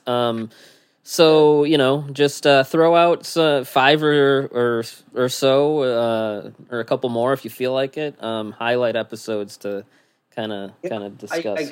I gotta say, like, going back to that point, like, it's really surprising to me how we all agree that like half of Ace is good and the other half is so. But we just can't agree which half is which. Yeah. Yeah, like no one's picked any of the episodes. Like I thought for sure, me going so late, I would not be able to get to talk about some of these. Yeah, go for it, man. Yeah. So, So going in chronological order, episode 4 with Garan, the manga episode with Ikawa at the center of it. Yeah, that's the but an incel incel one that we mentioned earlier. my history with Ace, Ace was the first Showa Ultra thing that I watched all the way through. Because I first started getting into this in high school right after Final Wars. So I was like, okay, I'm super into monsters again, but now Godzilla's over. What do? And so Ultraman Nexus was out, and I got into that, and I was on like some of the old Ultraman boards run out of Singapore. I feel like that's a lot of people. Like I feel like I feel like because like right now you still get it with I feel like Super Sentai and Kamen Rider and a lot of that stuff. I feel like the fandom is still very separated from the kaiju fandom. Yes, and I feel like when I was younger, like in the 90s and earlier 2000s, Ultraman was very much part of that. But I feel like in that 10 years between Final Wars and 2014, that's when a lot of the, Godzilla and Gamera fans started discovering Ultraman because there was I feel like there was drought. Some migration, but like I always felt like getting into Ultraman back in that day, it was always really frustrating because I wanted more Godzilla people to come over. Like, this is so cool. But they were very much like, oh, it's like Power Rangers. And then all the like Power Rangers Kamen Rider folks were like, no, we don't like kaiju. Yeah, so it was always 2 superhero for the kaiju people and 2 kaiju for the superhero people. It's right. This weird Venn diagram of like, oh, this should appeal to all of you guys. It's where they should intersect more, And then on top of that, I'm getting into this in 2004, 2005, 2006. So it's like right at like the worst point of the Chayo lawsuit. Mm-hmm. So like the whole Mill Creek deal to me is I still can't quite comprehend it, even though I now own like 10 sets from Mill Creek. I'm still shocked we're getting Leo in a couple days. Like I never anticipated. Me being the pessimist that I am, when they announced that, I was like, oh, we'll get like Ultra Q, Ultraman, Ultra 7, and then they're not going to sell well and it's over. I mean, I'm with you there too. But like when I was getting into this in 2004, 2005, like everyone was like, yeah, no, it's messed up. Like, and I was under the impression I was going to be pirating this shit as long as I was into it. Mm-hmm. And that there was just no way we would ever get proper releases of this stuff. Like it was too niche. Like there was this huge legal battle. It was awful. So I wound up watching Ultraman Nexus, Ultraman Max, but I was really curious about the Showa stuff. And when I tried to watch, so originally none of it was subtitled. And so but I still really wanted to see some of this. The original Ultraman, and Ultra Q, like they're still trying to find their footing, and it just does. I don't know. I just couldn't get into it. Ultra 7 is like at that, like with no subtitles, it's basically impenetrable. And only a very I started college and had just a very basic, very limited understanding of Japanese, in college. Similar with Return of Ultraman. And then when I found Ace is just so nutty and just so out there. I watched the entire series without subtitles, and while there are some episodes that definitely improved, finally getting to see it with subtitles, a lot of it basically felt the same. Like there was a little more context, like oh, okay, so type O blood, got it. I didn't get that the first time, but I got it now. But a lot of like, because it's so action focused. It's so focused on just throwing really weird shit at you and really weird shots and monsters, that even when I didn't completely understand what was going on with the plot, I'd figure it out well enough. Whereas the other shows were a lot harder to watch. And on top of that, I feel like Ace is like, coming from watching like Nexus, Max, Mabius, Ace felt a little more natural than going all the way back to Q, Man, and 7, where they're still trying to figure out the whole thing, So I feel like in the 70s is where Ultraman, as we know it now, was more concretely established. But yeah, so definitely one of my first picks is definitely episode 4, the manga monster. Just because I like that was, again, episode 3, I felt like set a better tone for what the show was going for than the first 2 episodes. But episode 4, like, really, because you have this manga artist who has been given, like, the power of the devil via Yapul, and so he can control this prehistoric monster that he's brought forth from his own mind by, like, rapidly drawing comic pages at an incredibly unrealistic speed. And as I think that was before I was more into filmmaking, and I was still trying to be a comic artist myself. So that was a big deal to me. It was like, oh, that's so fun, And then because like the ending of that episode, the whole episode is messed up because the guy kidnaps Mikawa, and he's basically doing the jilted nerd from high school shtick, where it's like, oh yeah, you laughed at me, I will have the last laugh now. You will love me. And like there's like a skeleton in his attic of like another woman he's done this to before, and that's really fucked up. I do really like that Mikawa does a lot of her own is it Yoshino? Yoshino comes to help out, but like she does a lot of her rescuing on her own. That was nice. She wasn't completely a damsel in the situation. And then like there's a lot of really fun special effects. Garan is attacking the city at one point, and then suddenly he's fighting with the TAC fighters, and then suddenly he gets erased out of existence, and you cut away to the artist erasing the sketch off the page.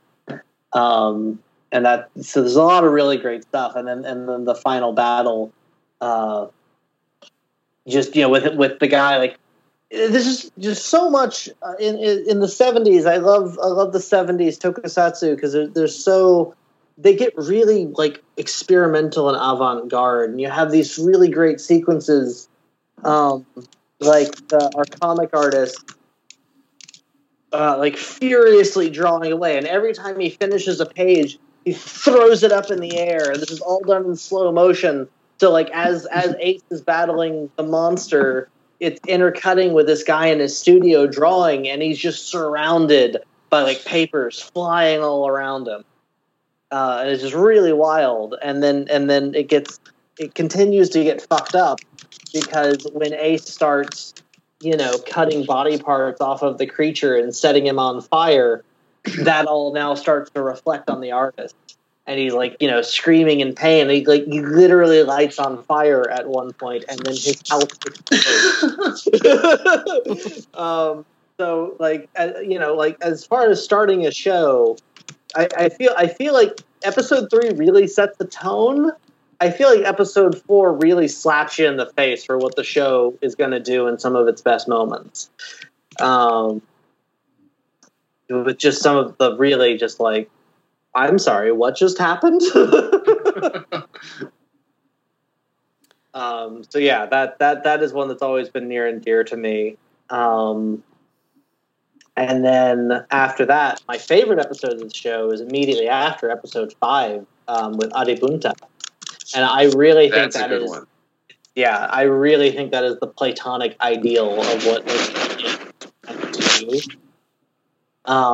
Because you have this like weird plan by Yapul that involves like collaboration with another alien and then a monster that specifically seeks out women with type O blood, which is oddly specific in that great like 70s tokusatsu kind of way. And then you have some great teamwork between Hokuto and Minami. Like, we haven't forgotten that Minami exists. So like she has type O blood, so they find a way to make that useful. You have just some really incredible cinematography. Like, again, like just I love how experimental they would get in the 70s with some of like these weird like fisheye lenses, and like just some really fun lighting. Like when like TAC gets trapped underground, and you have all this like green lighting from like the instrument panels, and they're like, oh no, we're gonna die. And you have some really fucked up stuff too, like Adibunta. Yeah. Like you have the precursor to the Gamera 2 scene in the subway, where a subway train winds up going. Adibunta has created this cavern underground, and it intersects a subway line, and a subway train like basically goes crashing out into this cavern, and Adibunta attacks it, and when it does, it like sprays them all with this like jet of steam that like melts their flesh off, and you have these like really upsetting scenes of like it's like soap suds like sucking back into the skull of these people who have been murdered. It's nightmarish. Oh yeah, it's horrible. Well, I was gonna say, like, I was watching this with Landon, and he was like, "Dude, what's going on?" that was traumatized him. He looked at me like, "Is this okay?" And again, I love this episode too, Jared, but it just reminded me of like me traumatizing my child with the soap sud skeleton things or whatever those were. Oh, no, yeah, because I watched that as a young adult originally, and that traumatized me. So. Oh no! Anyway, continue. Yeah, no, like I mean that's an episode that I go back to a lot when I need inspiration for my own work. Honestly, like just some of the way the ways they like edit shots together. There's a really great shot. Like again, like talking about it being like platonic ideal of Ultraman Ace. Like you have a team up. Like Zoffy comes to save Ultraman Ace, and they team up to fight the monster and alien together. There's a really great shot where Zoffy has this like contraption of like extra energy for Ace, and he like throws his fist towards the camera, and right as it comes next to the lens, we cut away to Ace having received it. It's now on his wrist, and it's all in like fisheye perspective, and it's just I don't know, it lights my brain on fire, and I love it. And all the lighting underground is really beautiful. They brought Adibunta back in Ultra Fight Victory, and they tried to recreate this in like a digital backdrop, and it just does not look as like hypnotic as the way they do caves in Ultraman Ace. It's incredible. Like I can't say enough good things about episode 5, and it's also the first tag team Ultraman match in the series too. Oh yeah, you're right. Actually, yeah, it's not just a sport thing that like they actually team up to fight the monsters together. I believe Aribunta and Giron Man were Murase suits. Oh, yeah. were they? I think awesome. they were. Yeah, yeah. I'm pretty sure the Murase book that I have has photos of those. Oh, that's fantastic. Yeah. And Giron Man looks like he should be in like a 70s prog rock band or something. He's got the crazy space costume and the long hair. And like the weird like checkerboard pattern on his skin. I love that. Yeah. I wish they brought Giron Man back in something like Mebius. Oh my god. I remember there was a magazine scan where we thought that Steel was going to come back for Mebius. I would have loved that. More Steel would be joy. It was just one of those things, like, because like now most of us understand that. Oh no, like sometimes they just use archival pictures to show off new powers before they've revealed the episode. But at the time, like the episode scans came out, like, wait, what? Who is this? You know. And that's where I first encountered Steel, was in that scan, and I'm like, that's amazing. I love that design. Let's see here. We've talked about Unitang, and I'm gonna leave Kaura for Bird. Oh yeah. Well, oh my god. I have some comments about Kaura that I want to we're gonna talk about. Oh yeah, we're getting to Kaura, yeah. Kaura is the best. Well, what about Jared? We've been talking back and forth about the Lunatics episode. Is that on your list? I was about to get to that one. All yes. Right. Because you kept talking about it, and I was like, yeah, I don't remember this being that good. And then I rewatched it, and I was like, that was pretty darn good. It's just that came at the point where I was kind of like just plowing. I plowed through like 10 or so episodes, and then then after that I took agonizingly long to finish the series. But that came at when I was just like one after another, and it just kind of like got lost in the shuffle somewhere. Yeah, so I remember when I first watched Ace and I had no subtitles, I remember being a little bored by the Lunatics and a little upset too, because like I knew it was coming. I knew they were going to write Yuko off, and I'm like, oh, that sucks. sexism sucks. I think you know? I think some of that was kind of my attitude when I first went into that episode as well. Is like I was you know I kind of went into it with a sour attitude. You know what's about to happen, and it sucks. Mm-hmm. Yeah, you know. Yeah, that definitely colored my first reaction to it. You know what? And in that regard, I have to forgive you. I take back some of my railing against you because that was my first impression of it as well when I watched it way back when. When I saw it on the Mill Creek set, and I finally saw it with subtitles, and I knew it was coming, and I'd seen it before. I was actually really surprised by it. Like, it really feels like, because like Lunatics is dead halfway through the episode.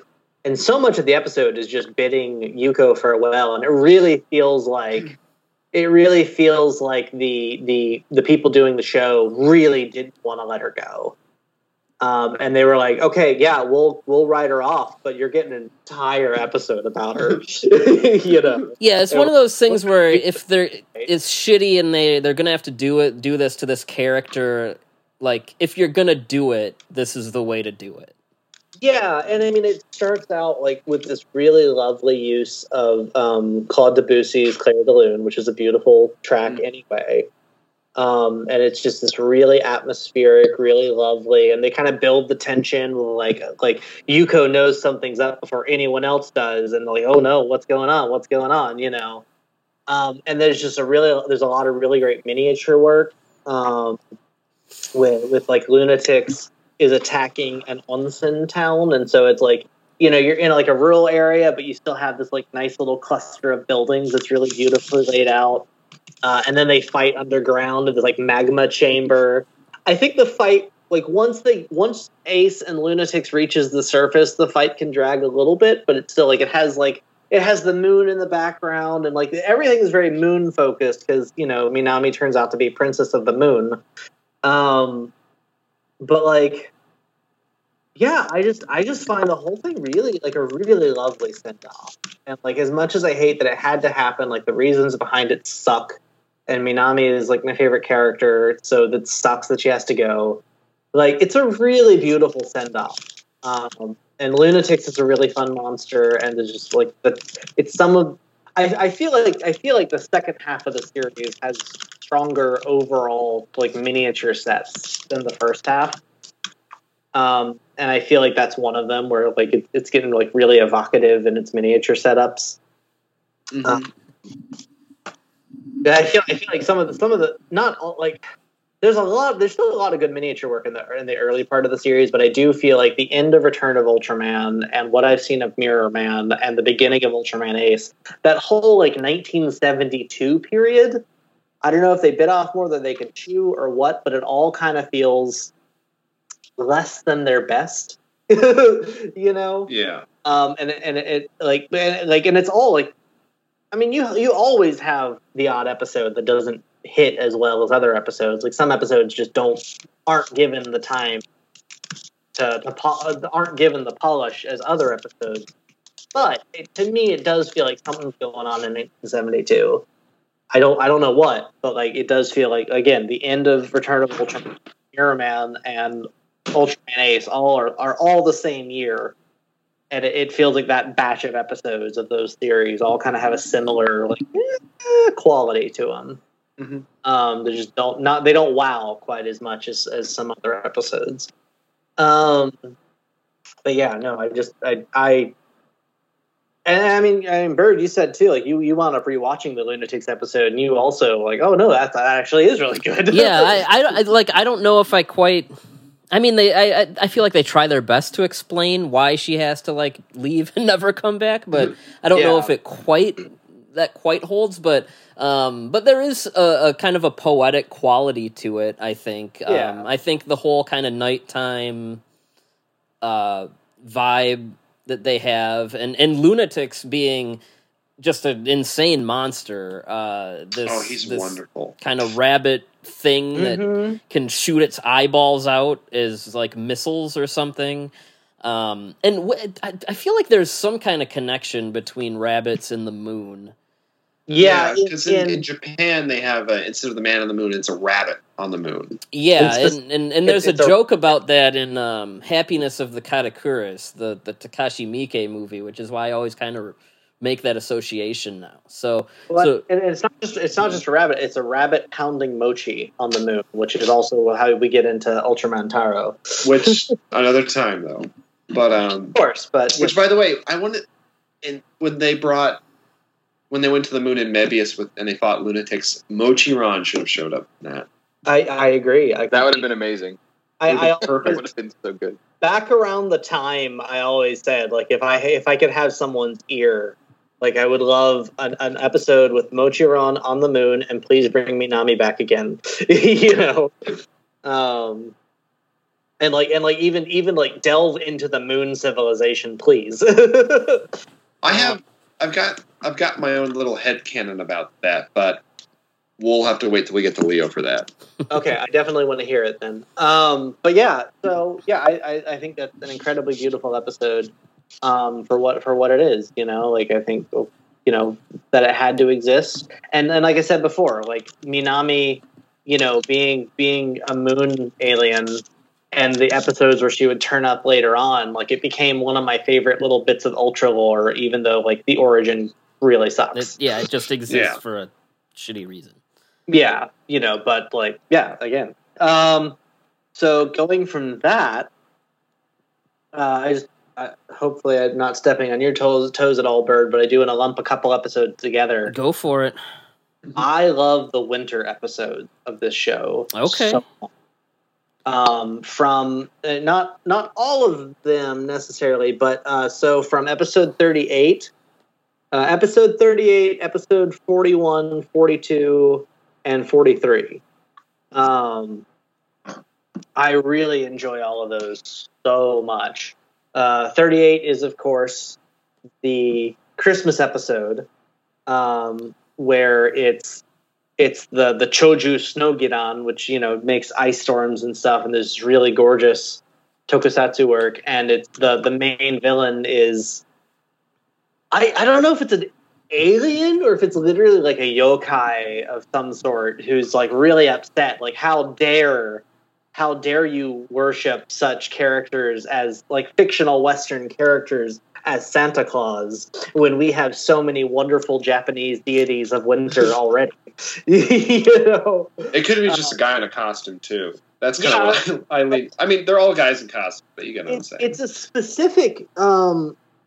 specific character though, because I always thought like, oh, they were cheaping out.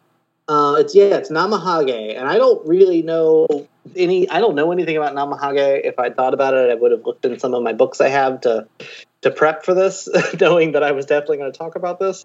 But like, yeah, it's an actual, like, it is definitely a mythical spirit.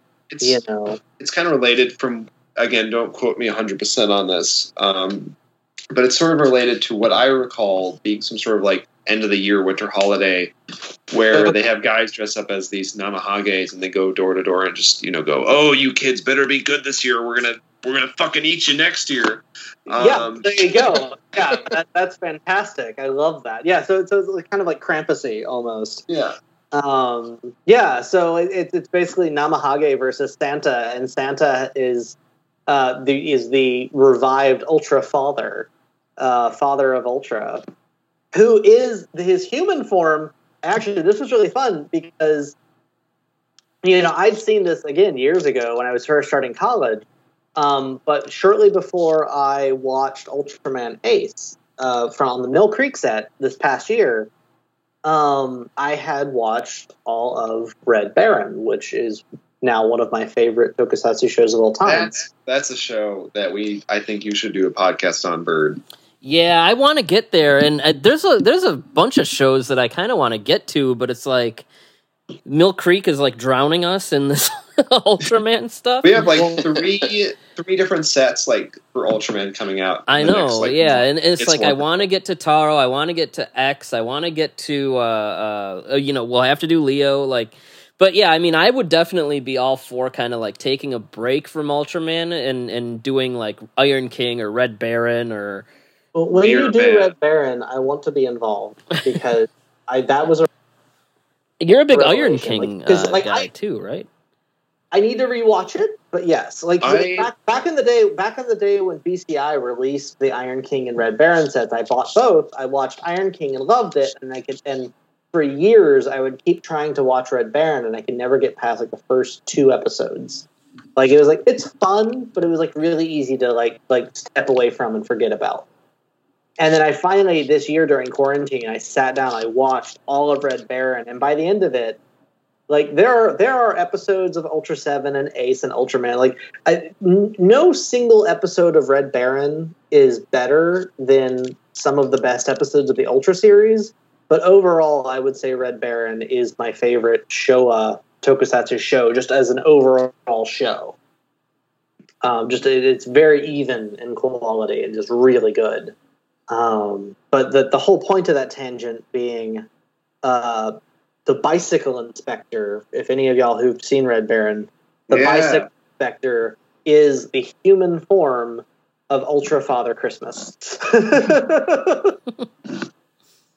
I remember watching, like rewatching that episode in my my Mill Creek set and just be like, wait a second, is that?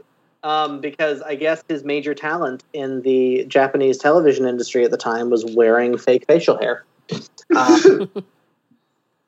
But that episode is really, and the thing tying all these episodes together, minus one of them, is the Snokusatsu, the really beautiful tokusatsu in the snow.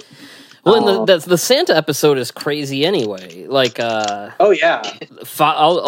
Father. It turns out he's Santa Claus, and he's also a ghost in this episode too because he died in Hipporyta 2-parter.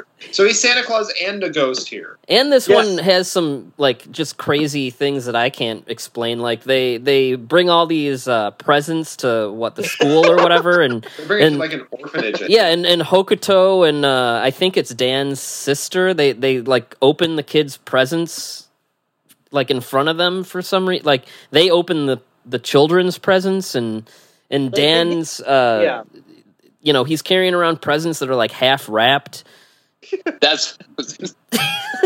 That was product placement, though. Yeah. Like, because I remember you came into one of the group chats talking about that, and I looked at him like, oh no, that's some Ultra board game or something. Like, that's product placement. They wanted to make sure you could see the logo of that one. There you go. Yeah, this is pre-Bandai stuff where they just like would. If this were a show made today, they would have been flashing the game in front of the screen for 25 minutes. Yeah. Although that is a point worth bringing up, is that the monsters in Ace are so weird because of toy sales. Yeah. They wanted to make these monsters that were really attractive for kids to buy the toys of. And then when the toy sales for Ultraman Ace were kind of low, they wound up focusing on the vehicles for Ultraman Taro. And then that's why the monsters in Taro are just literally foam rubber pieces just kind of slapped together into a vague shape of a kaiju. I would be a little more generous than that. I would be too. At the same time, you're not entirely wrong. No. Well, yeah, I know the other one, the Woo episode you guys have talked about. I was about to get to that one, yes. Yeah. Well, but I mean, before that, I wound up revisiting the one just before that, which was the Shishigoran episode with the lion dance monster. Oh, that's a fun one. It is and that was one that I remember being kind of unimpressed with when I first watched it back in the day with no subtitles. When I watched it this time, I was really struck with like how intense some of the miniature sets were, because like the whole episode takes place in like it's like the lumber district of Tokyo or something, because it's like all this like tree trunks and like processed lumber and unprocessed lumber and like you see that all around like the live action stuff, but they also reflect that in the miniature set, and it's really intense. It's like, wow, they worked really hard on these sets. And then on top of that, the story is this kid's dad is like the local, like that part of town's like main like lion dance guy, and I think it's like I think it's related to Chinese New Year because this is all winter stuff. So it's like January, February, and it's like it's a cleansing of evil spirits that the lion dance is supposed to do. And at some point before the episode starts, you know, he did his lion dance, and he got knocked over by some drunks and injured his leg, and they were making fun of his lion dance. Like, I'm never going to do the lion dance again. And then he brings home some random statue, and enshrines it, and it's like, oh, it's some random deity my dad brought home and enshrined. And now he prays to it. And then that possesses the lion dance costume, like the mask. And so when his kid gets inside the lion costume, he gets stuck in it and then gets transformed into a giant monster. And then the random deity possesses the father to get out the lion dance drum and lead his possessed lion costumed kaiju son down the street in a rampage of destruction. It's really, as far as stories go, it's really pretty spectacular. I'd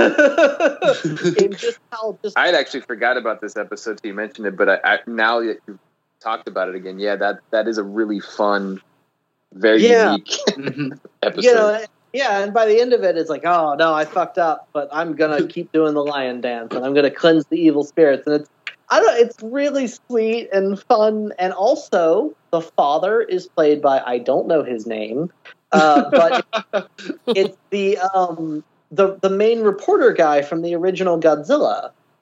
Right. Yeah, I know the guy. Yeah, I don't know the actor's name. Is it Hagiwara in Godzilla? I think his name is, but yeah, like the main reporter guy who's following everyone around in the original Godzilla.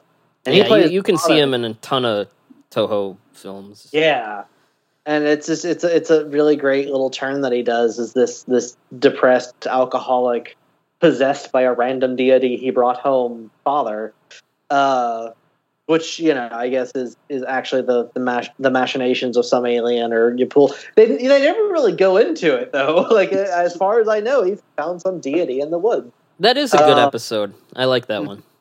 Yeah, and like again with subtitles to kind of clarify it, and then like with the Blu-ray quality, I'm like, wow, no, I did not expect the miniatures in this episode to be so spectacular. And they also do a couple of outdoor shots with natural sunlight when the monsters first appear. And so natural sunlight on miniatures always like really sells miniatures better than any studio like can. So it looks really, really spectacular. And then of course the next two episodes are both favorites of mine. Like they're not super spectacular in terms of story, but in terms of the way they're shot, the Iceron and Wu episode. That's another really good one. Yeah, and then the one after that, I know the chat was not as much of a fan of, but the Yeti episode. But I just think they're both really incredible, like very like the snow in the tokusatsu miniature sets is really incredible. Just some really incredible special effects compositions in those episodes. Real quick. Yeah, go ahead. Well, hold on to your thought, Matt. Real quick, because I feel the same way about the Ultraman episode with Wu, but I don't quite get Wu. Like, okay, what is Wu? How does Wu work? Why is Wu always seemingly like a reincarnation of somebody? Like, I don't know if there's a cultural thing here. Someone just educate me on like what's its deal. I don't know specifically if Wu is. I know the original episode talks about the Snow Woman yokai. Right? Yeah, and you know I'm familiar with that lore. I don't know if Wu is specifically referencing any particular ghost. If it is, I don't know. Forgive me. But like knowing enough about like Japanese like yokai stories and stuff, like, oh yeah, someone is reincarnated as this big hairy monster who with protects dirt people. Face. No. Yeah, okay, sure, I buy it. that works. I mean, the same vein as, you know, oh, the cat that lives to 100 years old grows a second tail and gets powers, and you know, the umbrella that you threw away grows an eye and a tongue and comes to haunt you. Yeah, okay, I buy that. So I don't know that it's a reference to anything in particular, but it does feel really natural along the lines of just how like yokai are, Yeah. And I think Wu became. I was gonna say Wu became like a meme, like from non-Ultraman fans. Somebody just like. Really? That's my favorite. Yeah, thing. There's this meme going around, and it's the picture of Wu from the original show with the caption: when your computer loses power or shuts off, and you're looking at your blank screen or something. It's like your reflection and how dumb he just looks like so derpy with his snaggletooth, and it's been around for like. This was well before the Mill Creek stuff came out, so it just always cracks me up. 2014, 15? Yeah. That's really funny. Yeah, I never really liked the original Wu episode. Like, obviously, I'm a sucker for any tokusatsu scene that includes snow and when it's done well. Well, that's where I was going to go, actually, Jared, is like, it bumps me out that we don't have more winter settings in tokusatsu. Like, I always think of, Gamera 2 and stuff, but you don't really get that in Son of Godzilla at the end, but like, yeah, it is not common enough, and especially because like the winter, because Ace continued what Return of Ultraman started, where they were doing the horror series. Because Return of Ultraman did the winter horror series, and then Ace did both a summer horror series and a winter horror series. I did not like the ones in Return of Ultraman. No, they suck. They were they weren't great. Well, and because y'all know how I feel about that 1-2 part, the Black King 2-parter of Return of Ultraman. And that was such a bummer. And I knew that the show was going to get a little worse after that.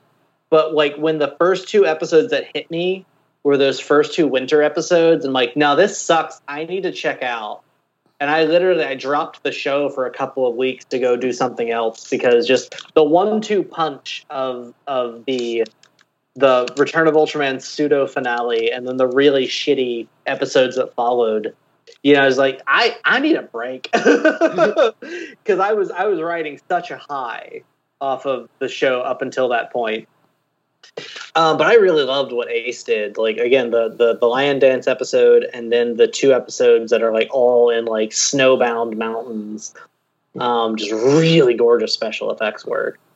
And I really wish we got more of that. And I honestly, I wish that Ultraman series could run longer these days. I know Bird would hate it, but like not Z.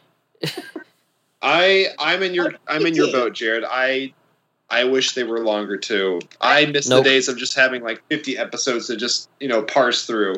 My specific point is that when the show ran for a whole year, that they would do these themed episodes based around whatever was happening at the time.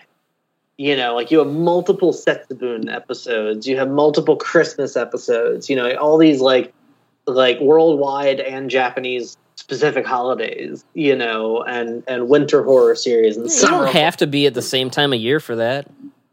You don't have to. Gremlins came out in the summer. That's a Christmas movie. I am saying it's fun. No, if it came out in December, it's not a Christmas movie, Bird. Just like Die Hard, it's not Christmas movie. But yeah, so, I don't think we could. The new gen stuff is bad. Yeah, no, I think bad is a little too blunt.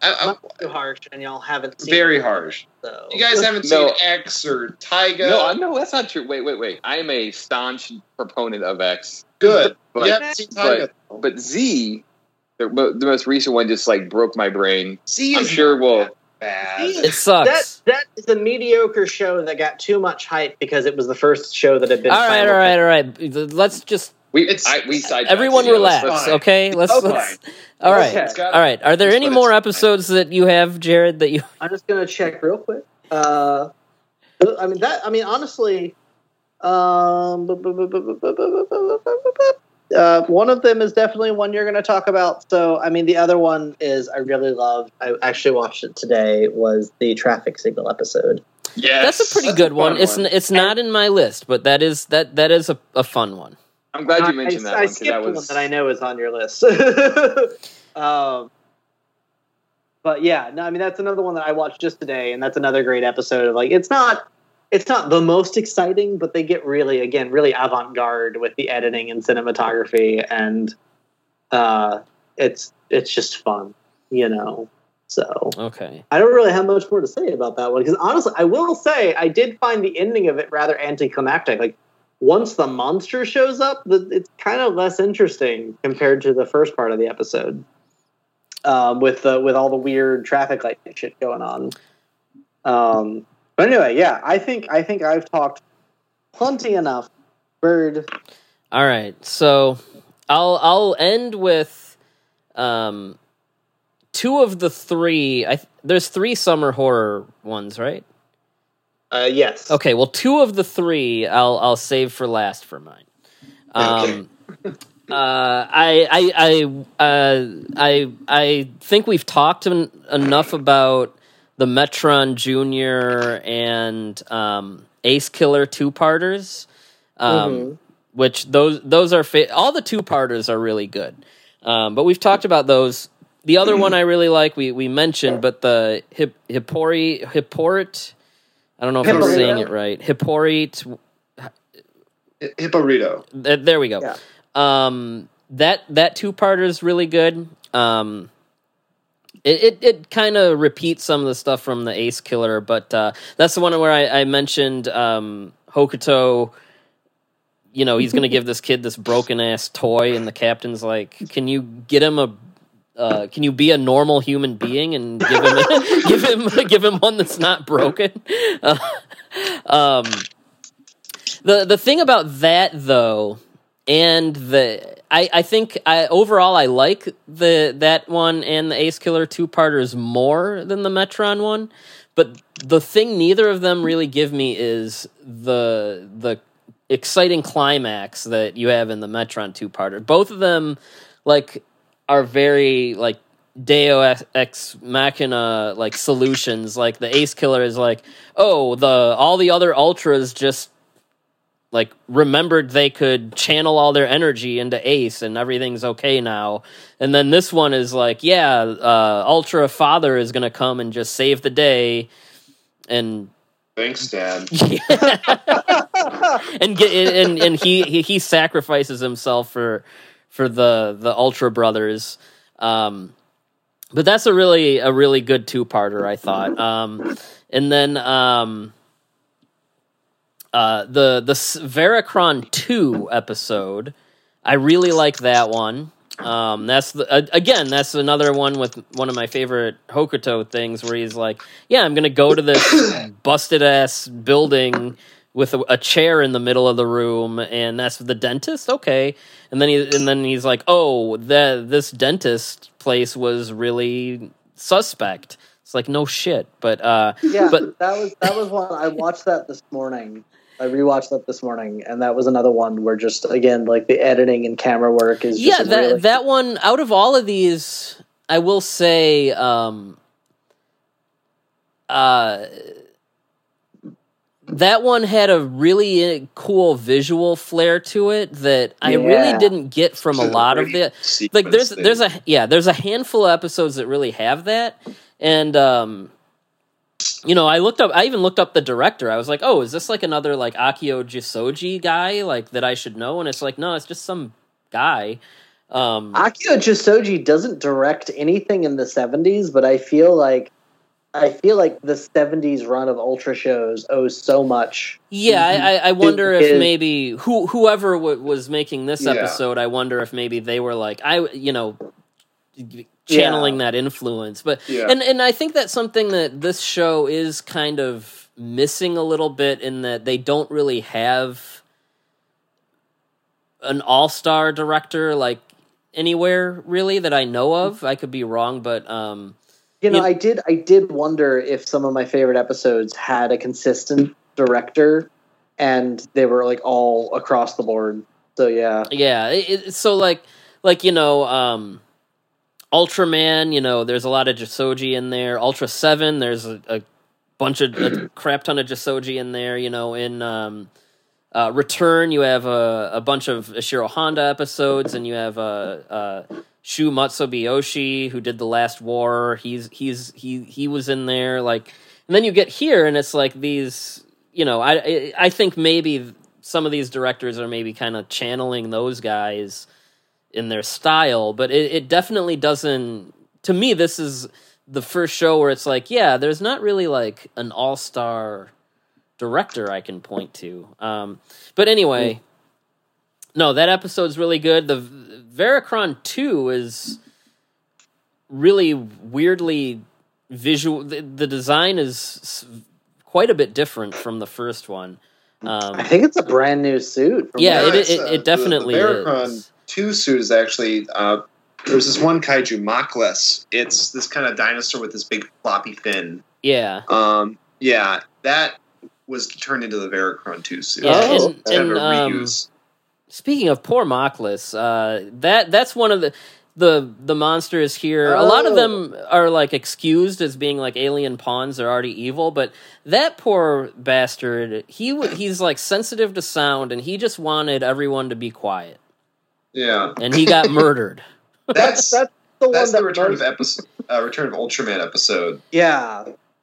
Like that one, that was one of my least favorite episodes because it really felt like they were struggling. Okay, that's the one you guys were saying earlier. Feels like a leftover from. Yeah. Well, really that would explain the poor innocent monster getting killed horribly. You got like this, like in that episode. Not to tangent. You got an episode. That episode has like a big dinosaur that isn't like turning people into gold or spitting out mermaids to seduce men or anything. Or just any weird thing Ace usually throws at you. It's just a big dinosaur that doesn't like sound, and you've got Hokuto's friend who's into car racing like Go was, and it's just like they just like swap out the names and stuff. Right. Or like it really. Because I remember watching that episode, and it's just like what makes this a choju? Like this, like that, like really highlighted how directionless the show felt for a while, and I mean, really a lot. Like even some of my favorite episodes of the second half of Ace still feel kind of directionless after Yapul is offed, unless they specifically bring the Yapul back, like in Velicron 2, Yeah, Mockless, he gets his whole back fin ripped off. So pour one out. So another one that I really like is the Taper episode. Now this is when it comes to Ace, this is my jam. Because this is just the show at its most bananas.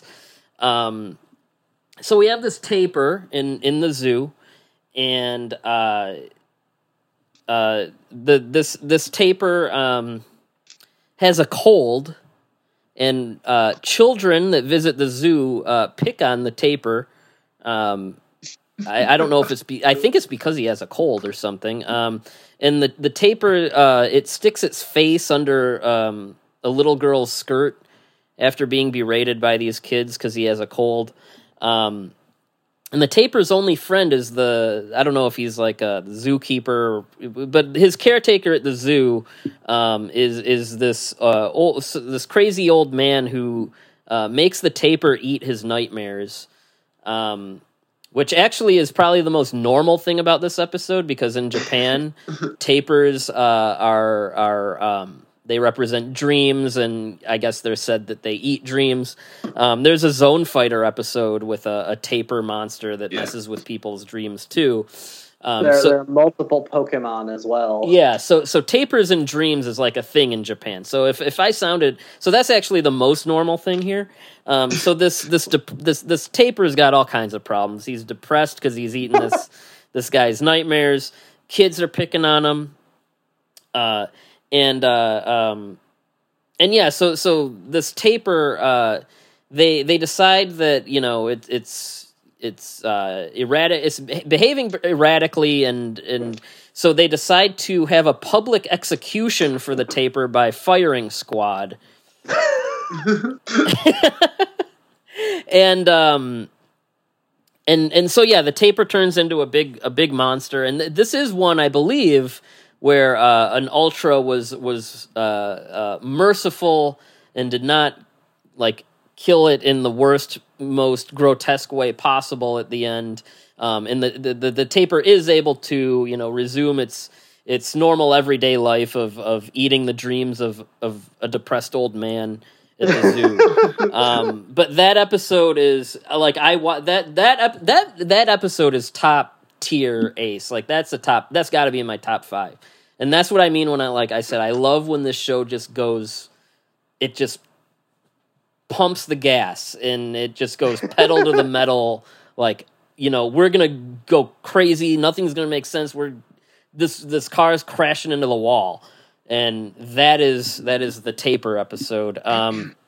Another one that really nobody, whether in our private chats or on this podcast, has talked about that I really like is the one with it's this kind of starfish creature. What's this thing's name? Like Kaite, Kataigagan or something. Yeah, Kataigagan. Yeah, I actually really like this episode. It feels like a lot of people this is one that kind of feels like a nothing kind of episode, but I really enjoyed this one. The monster is kind of nutty looking, and he's fun. Yeah, they all are crazy, but yeah, that's this monster that its scales look like seashells, and there's this little boy on the beach who is collecting them, and his sister tells him, after you collect 1,000 of these, our father who is deceased, he'll come back to life. And I guess it's because she didn't have the heart to explain like, hey, Dad's dead, he's never coming back. And so Hokuto ends up, befriending this kid, and he's like trying to tell the sister, like, you got to tell him the truth that his dad is dead, is not coming back. And so there's a little bit of kind of message of like, maybe kids are smarter and more, mentally there than we give them credit for, and it's important to make sure they know these things. And it just kind of felt like a sweet episode, and it's about how this kid kind of learns to let go of this hope that his father will come back to life. And I really enjoyed that one. And then of course I mentioned I have 2 of the 3 summer horror episodes. The first I'd say these 2 and the taper are like my top 3. We have the King Crab episode, which there's a crab monster and a kid who has a horseshoe crab that he's friends with because it is telepathically linked to him because it's possessed by the spirit of his dead father. And I sound like I'm on drugs right now. But so the episode is kind of this mystery about this crab monster, and this kid and his horseshoe crab dad are helping TAC like get to the bottom of it. And it's every bit as weird as it sounds. And then I got to go, probably my favorite episode, the one right after that, is Kaura, which I think we all unanimously have on here. And it's like, I appreciate you all giving me this moment. So this is an interesting episode. First of all, it kind of lets plebs like me in on a little bit of culture. We have the Japanese Oban festival or celebration, but how these cows that we eat are sacred animals because they are giving up their lives for us. And there's these piles of the nose rings that cows wear that like there's thousands of them piled up like as like a tribute, like a shrine kind of thing. And that's all like actual like culture. I'm like, oh, that's a cool thing to learn. But the other thing is this episode is absolutely bonkers. So you have our normal TAC member, Yoshimura, I think it is. I already kind of forgot his name. I think that's it. But he's going. He's taking that holiday off of work, and he's going to go spend it in the village he grew up in with his mom. And on the bus, he befriends this vagrant weirdo who like automatically like he comes in with a big thing of popcorn. He's like, "You want some popcorn?" He's spilling popcorn everywhere, and he's just Yoshimura's trying to eat his lunch next to him. He's like, "Here, take some popcorn." He like throws some popcorn into his plate, and then like he grabs some of his food, which is like more of a rice dish. And this is me maybe giving. I don't know. I don't know if I'm giving too much credit to something this dumb, but the episode's theme is about the modern Japan represented by this crazy vagrant and traditional Japan, and so I don't know if like he's eating popcorn as a more modern snack versus Yoshimura's more traditional Japanese rice dish. But then we get into that whatever subtext is there becomes text later on when he's kind of open for whatever reason. Yoshimura is just like, yeah, you can like come and follow me around and sleep at my house or sleep at my mom's house.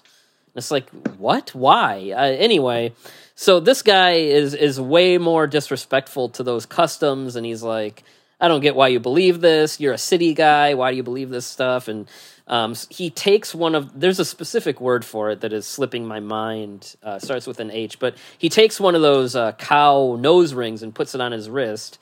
And he's like, you shouldn't do that. Like, it's disrespectful. Like, this is here in tribute to these cows that gave their lives for us. And so he puts that on his wrist and... No, fuck them. Don't be a square, man. yeah, exactly. And he slowly goes through this like Cronenbergian body horror transformation into this cow monster. And so there's like these really kind of unsettling sequences where he's like, before he turns into the Yapu will notice this and turn him into the giant Kaura monster, but like where he's like walking on on like elongated arms, and he's got a cow's head, and it's really weird. And then he turns into the giant Kaura, and then we get into our Ultraman Ace, monster of the week, go fight the bad guy. And then he manages to break the Yapul's control over him, and like he starts like petting him, and it's really strange. And then he turns back into the guy, and then at the end everyone's laughing, and he's like, good thing I'm a human. He's like, good thing I'm a human again. I think I'm gonna stay here, and I'm gonna live in this village now, and like I'm gonna be a farmer and celebrate the Oban customs, and I don't know, I don't even know if I'm gonna eat cows, and then he jokes like, I'd hate to become a cannibal, and everyone's just like, har har har, and then the episode ends, and it's so I gotta say, I don't know if this was intentional, and I also can't believe you glossed over it. He already is a cannibal because he eats humans in Calvra form. Like, there's some people at a steakhouse, and they're like, oh, yeah, this is great steak. Oh, nom, nom, nom, and then That's right. sidles up along the window and busts his head in the restaurant, and then when he pulls his head out, he has people hanging out of his mouth. Yeah. It is an incredible episode. It is absolutely amazing. Since we're on the subject of Kaura, that episode was written by Toshiro Ishido, who last season wrote the Oxter episode of Return of Ultraman. That guy has a thing about cows. And he apparently is an awesome episode, by the way. He wrote a Silver Common episode about cows, too. And one of the Ultraman 80 episodes he did, which was about a killer baseball glove, which, is made of cow leather. The man had some kind of cow fetish or fear or something. Hey, people have themes. And another mention about the King Crab episode, to go back real quickly. that episode and episode 2 I know also does it, and there might be more, but both of those episodes, possibly more, like there's specific scenes where they're like, oh yeah, Hokuto, he's Ultraman Ace, but like no one says anything about Minami. Like no one gives her credit for being Ultraman Ace also. Because she's a woman. Basically, yeah. So yeah, so those are my picks, and then two episodes that didn't make any of our lists, but I feel like we should talk about in passing at least. The Red Jack episode I want to bring up because that's another like, oh my gosh, Hokuto is such a moron episodes. It begins with like him barricading the street because there's this mysterious smoke coming from the sky, which in an Ultraman series, like what else could that mean besides something horrible is about to happen? And there's this car with this these people, and they're like, oh, our mom is we need to get her to the hospital. It's on that side of town. Like, let us through. Instead of like maybe like calling an ambulance or like trying to tell them where there's a different hospital to go to, he's just like, oh, okay, like, yeah, I guess it's okay. Go ahead. And of course the monster shows up and the first thing it does is like step on their car or whatever. And then he gets like, and then he like does it again later. Like there's these bikers that like bypass their barricade, and instead of like, trying to call in backup to like save them or go after them himself, he's just like, hey, stop. And of course they get killed too. And so he does it twice and then he gets fired for it. And then he breaks his suspension by saving Yamanaka, who, that guy's a miserable human anyway, but and then they're like, oh, we'll let you back. So yeah, that was crazy. I had to mention that. And then we didn't mention our friend Hideki Go returns. Oh, that's another fun episode. In an episode. Only the twist is he's an evil alien. He's not Hideki Go. But there we get, I forget the girl's name that comes into the last half of Not Return. Aki. Yeah, her and her little brother. Yoko, I think? Yep. They're introduced in this episode eating ice cream cones in a very bizarre way.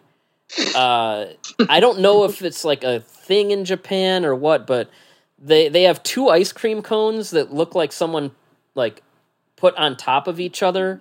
Like someone put attached the ice cream parts of two cones, and then they're holding it by the cone part and like eating it like corn on the cob.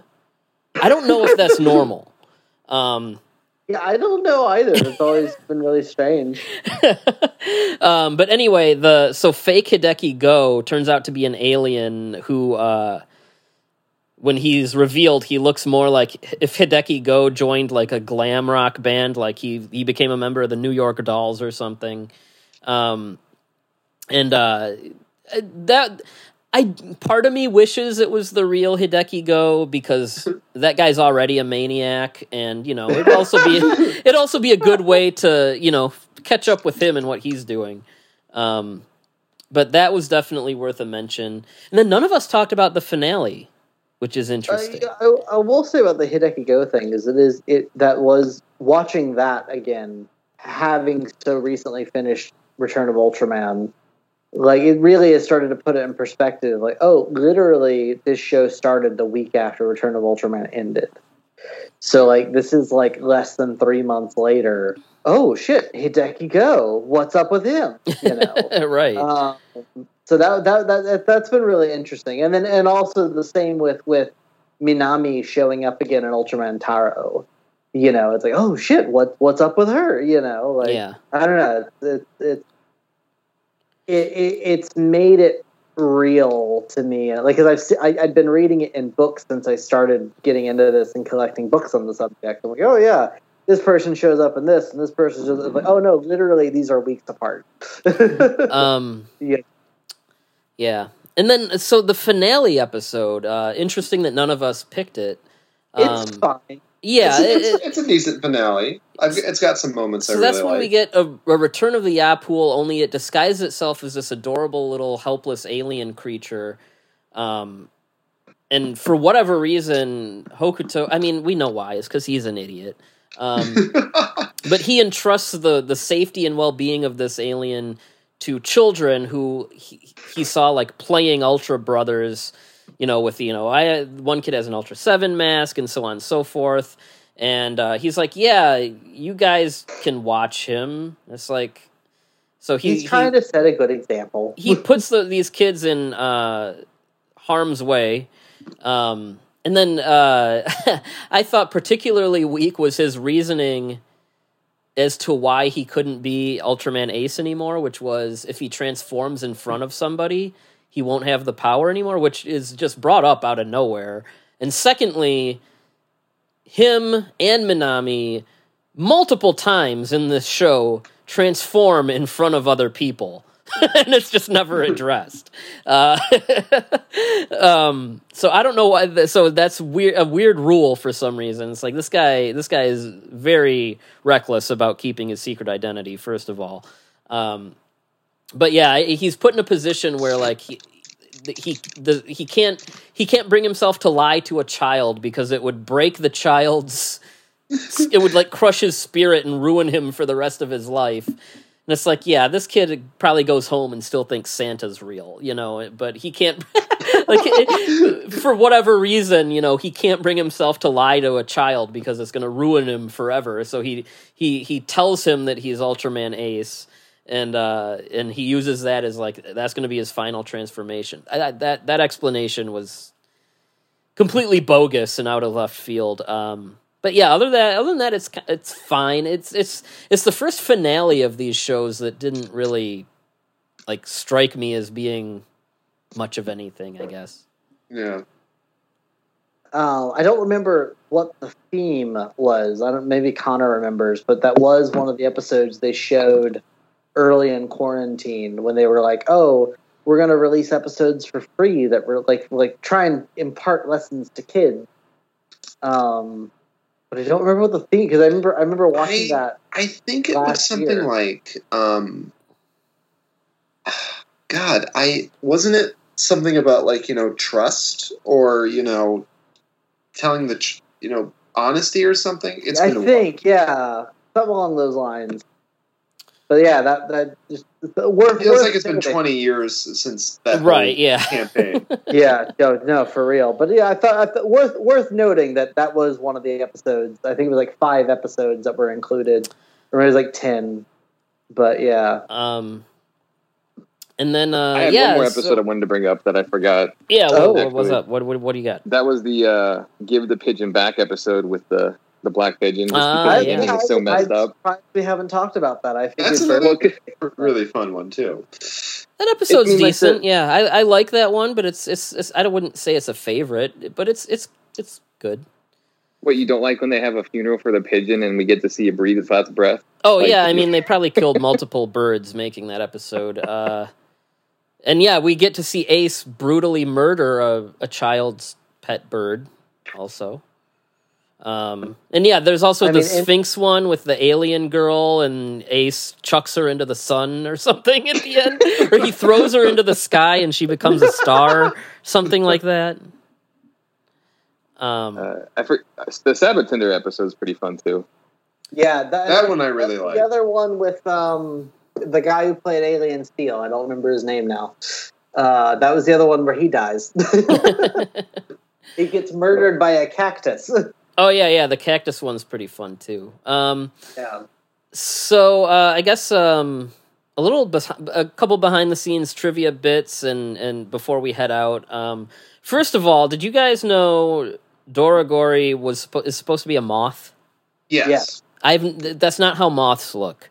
No, if you look at his like the lower part of his body, you can see kind of like moth wings going on there. And kind of like moth patterns. My introduction to Doragori was in Ultraman Mabius, where they literally have a giant moth in one scene. But yeah. Doragori, because of Ultraman Ace, has always been a favorite of mine. So yeah. I will say, and this happens a little bit in Return, but I really feel like it here. Like we talked about kaiju designs, and you guys brought up Taro, how like monsters are just like stuff that's slapped together. This is where the monster designs start to get kind of, I don't know if I want to say generic, but I mean, a lot of the monsters we've talked about are more memorable, but overall, I feel like the monster design takes a step down in this series to where, like, I could watch an episode and then 2 hours later not even remember what the monster looked like. It's like a lot of the monsters just look like a bunch of stuff, like, smashed together to where they're almost so indecipherable that they become generic. If I'm making any sense, I think it mainly happens, in my opinion at least, after the main retool with Yapul being gone and Minami leaving. Because the first part of the show, you got some really strong designs with like Belacron, Vakashim, Doragori, Barabbas, all these kind of like really memorable, interesting monsters. And then you get to the next half, and you get like a lot of, kind of vague dinosaur shape with a lot of like weird granular details on him. Yeah, it's like here's like a dinosaur-like thing, but like one of his arms is going to be like a tentacle, and then the other one's going to be like a hook, and then he's going to have this weird spike hanging out of his belly for some reason, and then he's going to have a horn here, and like it's just like it's just like a little kid's drawing of just stuff. Like they just look like stuff. That's how I would say like, and to a degree, I kind of like that because it's just sort of like, for a while when I was kind of a newbie Ultraman fan, I was like, the only good Ultraman kaiju in the Showa era are from Q through Return, and after the first couple episodes of Ace, it's all shit. You're the worst. I was the exact opposite of that. I thankfully have grown out of that sort of mindset. But yeah, like I think with Ace, with like the kind of setup they have, they were trying to do, weirder kind of, I'd say kind of like more horrific, surreal monsters, compared to, your usual alien invaders and big dinosaurs. But I think, you can only like produce so many like winning designs in one show. Like even my favorite Ultraman shows, like Return of Ultraman, has a couple of clunkers, especially in the last part of the season. Yeah.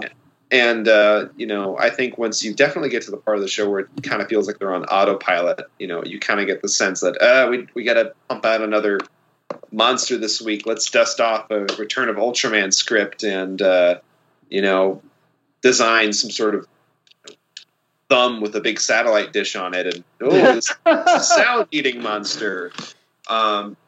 Yeah, some of the like I'm looking at the booklet right now, and some of these it's like they have like a suit that's in a shape, and then they just like look around and see what they can like glue onto it. Like this thing's gonna have a long horn, and another horn that's also gonna be its mouth, and then a bunch of spikes in its chest and knees, and it's just like, what is this? What is this? I don't even know what I'm looking at. And then, of course, we mentioned Akihiko Iguchi designing many of those monsters. I don't know, Connor, is there something that tunes you in to an Iguchi monster versus like the other designers? The same way you would look at like Watanabe versus like Tol Narita? Yeah. I think Iguchi's designs definitely have a sense of, I wouldn't say like, I'm trying to find the right word. I wouldn't say artificialness. There's a kind of like symmetry. Like you look at something like Vakashim, and you notice like he's got like a unique shape, and like Vakashim doesn't look, he's not like a big robot or like a cyborg like Gigan, but like you look at Vakashim and like how angular like his head is, and like all the weird sort of divots along his body, and you get the sense that he is artificial. Like there's a sort of like, I'd say, elaborate simplicity going on with Iguchi's designs. Like I've been trying to do some research because I'm doing a write up on his monsters for Heisei Ultra 7, and I've been trying to look for his like design aesthetic and his principles, like what IKEA and Narita had, but I'm not finding much luck right now. As for Yoshio Suzuki, I think his designs are a little bit easier to spot because Suzuki is very fond of adding weirder details to the monsters. Like, you look at Giant Yapple, who I think is kind of, the apex of what Suzuki tends to design. Like, Giant Yapple has a lot of, like, weird granular details on his Did he do the pigeon? Because the pigeon has this weird, like, appendage in its belly, and I don't know what, like... I don't know what the deal is with that. I think he did the pigeon. But yeah, like, you have designs with like a lot of granular details. You've got spikes that are just randomly there. You've got like asymmetrical hands. And so he did a lot of the stuff smashed together monsters. Yes, he did a lot of the stuff smashed together kaiju. Okay. And then Toru Kawai played many of those monsters. He played Godzilla in Terror of Mechagodzilla and Zone Fighter. He was the T-Rex in The Last Dinosaur, and I guess apparently he helped operate the new Gamera prop for the new footage for Gamera Super Monster. So in a way, he's kind of the only guy that played Godzilla and Gamera. And then Koichi Kawakita was the special effects director on much of the series, especially towards the back half. And, of course, we all know who he is. And one last thing I kind of want to touch on is we talked when we did the Ace or the Return episode, we talked about how, like, the more the show goes on, you can kind of notice the budget dwindling. Going into Ace immediately after Return, like, I noticed right off the bat in the pilot episode, like, this is where the model cars actually start to look like, what people think the stereotypical toy car looks like.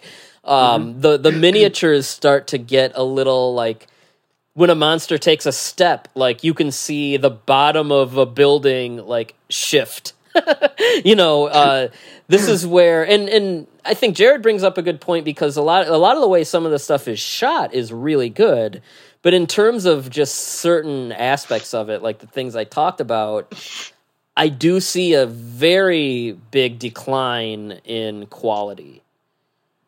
I feel like it picks up towards the end of Ace and going into Taro. It does. I feel like it gets a little better. I don't know what I don't know what the budget situation was like, but I definitely I noticed more flubs in the first half.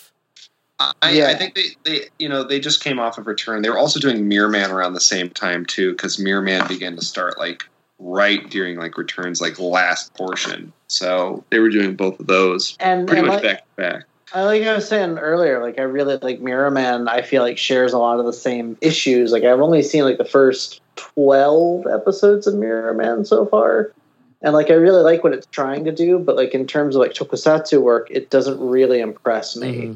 And I feel like it has a lot of the same issues as that last third of Return of Ultraman and that first third of Ace. Yeah, well, I mean, these shows were produced at like a horrible time, and so resources are scarce on all these shows. So yeah, that probably has something to do with it. But we're clocking in quite a long episode here, folks. This might be our longest one yet. It's definitely. Oh no! It's probably. How long do we? This like probably 3 hours, 4 hours. We're almost at 3 hours. I don't think we've done an episode that's lasted 3 hours yet, and I'm determined to keep to that standard right now. Let's do like a Mazer Patrol and do like a 12-hour Cthulhu in Japan episode. Yeah, but no, this is probably top 5, maybe 3 longest episode for us. But it's been a really good discussion. And I do think there's some useful info in here. So yay. But let's get our ratings. So, and closing thoughts here. How many blood spurting piss monsters do we do we want to give Ultraman Ace out of 5? I'll go first. I really like Ace overall. It's got a lot of flaws, which we talked about in depth. I like the sort of slap slapstick quality of how everything is edited together. It can be really colorful and vibrant at times. And we talked about all the different episodes that we loved. So I'm at a very favorable, like 3.5. And it's like, this is something that if you like Ultraman, highly recommended. And I could even push that to like a 4. It's not as strong as Return or like the original Ultraman or like Ultra Q. But I think there's enough there that most people will find some stuff to like about it. Okay. I'll go next. Q, Ultraman 7, Return are all shows that I think are fantastic. All 4 probably for different reasons. Ultraman Ace is a definite step down from those 4. It doesn't really have, like, I think the first 4 series were really kind of amazing for me in that as an adult, I could really watch these kids' shows and really see how subversive and challenging and smart they could be. You know, they would have some kind of socio-political undercurrent to them. They would tackle things like, I think of, the Ultra 7 episode, the non-malt episode, that was written by an Okinawan, and when you watch it, it's basically how Japan sucks and about how horribly Japan has treated Okinawans. And just a half-hour screed against colonialism. and that's kind of one of my go-to episodes when I talk about how this series could really be subversive and interesting for a kids show. And then when you get to Ace, it doesn't really have any of that legitimate, like, oh, wow, this is actually legitimately good and this is legitimately interesting. Ace at its best is just goofy and wacky, and that's fine. But for me, it leaves me with a lot less to chew on. And for most of this podcast, I've been really focusing on the positives to Ace, but if there is something I need to say, it's that it does get into a bit of a slog because it never reaches the highs of the previous 4 shows. And at best, it's like where I would say maybe a middle tier Return episode is. And so just this really seems like it's where it really tries to stop getting into deeper themes. And this is where it goes full blown kids entertainment. And that's fine. But it does make it so there's more of a weird consistency of it's fine throughout it, So there's we didn't talk about the worst episode, which is the cruise ship episode, which is absolutely terrible. That's probably the worst episode of any Ultraman anything I've ever seen. I don't think we need to get into that more. If we weren't running so long, I have some positive feelings about it, but they mostly are because of Ultraman Taro. Oh well, nobody cares what your feelings are about that right now. If we weren't going so long, I'd talk more about that episode, but it's just terrible. It's going to be over 3 hours. No. So yeah, I mean, Ultraman Ace is mostly an it's fine series, and it doesn't really have those highs where I'm like, ooh, this is great. So because of that, and because it's so long, that took me more time to get through this show, as you guys know, than any of the other shows. So I have to give it a 3, and that's not a super damning 3 because the things I like, the episodes I like about it, I really like, but it just doesn't hit those sweet spots for me like the other 4 do. And so yeah, that's where I am. Jared, we'll let you go next. I'm in a really weird spot. For the longest time, I considered Ace one of my favorites. Like Ace and Max, were like my top 2 for the longest time. And now that I've revisited it after finally finishing Q, finishing Man, finishing 7, and Return, I'm like, okay. I can't completely disagree with Bird. It's definitely a step down in many regards from those. But at the same time, I do still, I have a special place in my heart for it. And I think stylistically, some episodes, rise a lot higher than Bird gives them credit for. I would give it like a 3.5 out of 5. I probably wouldn't go higher than that. But big but, I think like the episodes that I really love. Like it. Yeah, it's not as subversive as some of the other episodes, but I feel like even in Return of Ultraman, they were already starting to shed that.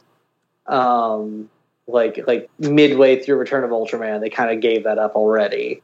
And it became a lot more pulpy, but I don't think that's necessarily a bad thing. And like when it works, it really works. Like again, like I cannot get enough of like episode 4, episode 5, just these really weird, pulpy, unsettling shows, So yeah, I would land at like a 3.5 out of 5, but like with a bunch of episodes that are really special to me. All right, Connor, wrap us up. All right, I think I would give probably Ultraman Ace a 3.5 blood squirting piss monsters out of 5. I think in a lot of ways, it's definitely a step down from the previous 4 shows. But I also think Ace has a lot of really unique stuff to offer. It's got a lot of amazing episodes. It's got a lot of really weird sequences. It's got a lot of memorable moments. It's a show that's, when it's not a slog, like in that last part of the show, when it's not doing stupid shit like that, it's doing stupid shit in the best way. It's a show that I think if you want to watch an Ultraman show that like is a full tilt superhero / bonkers horror story kind of show, then Ace would be right up your alley. Like it's unique for a reason. It's definitely probably one of the most memorable 70s tokusatsu shows I've ever seen. And I've seen quite a bit. So, it's pretty fun. Just not as good as, Return or Taro, in my opinion. All right.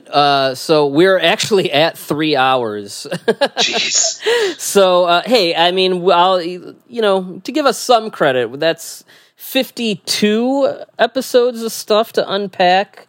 That is true.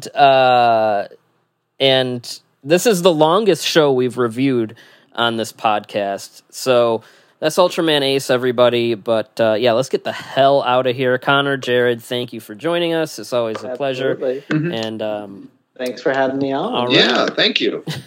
Goodbye, everybody. Thank you for listening to the Kaiju Transmissions podcast. Please take a moment to rate and review us on iTunes, Podbean, and Stitcher. Make sure to subscribe for all the latest episodes. You can also check us out on Twitter at KT_podcast. You can check us out on Instagram and Facebook at Kaiju Transmissions. And you can email us at kaijutransmissions@gmail.com if you have any questions or comments. And we will see you next time.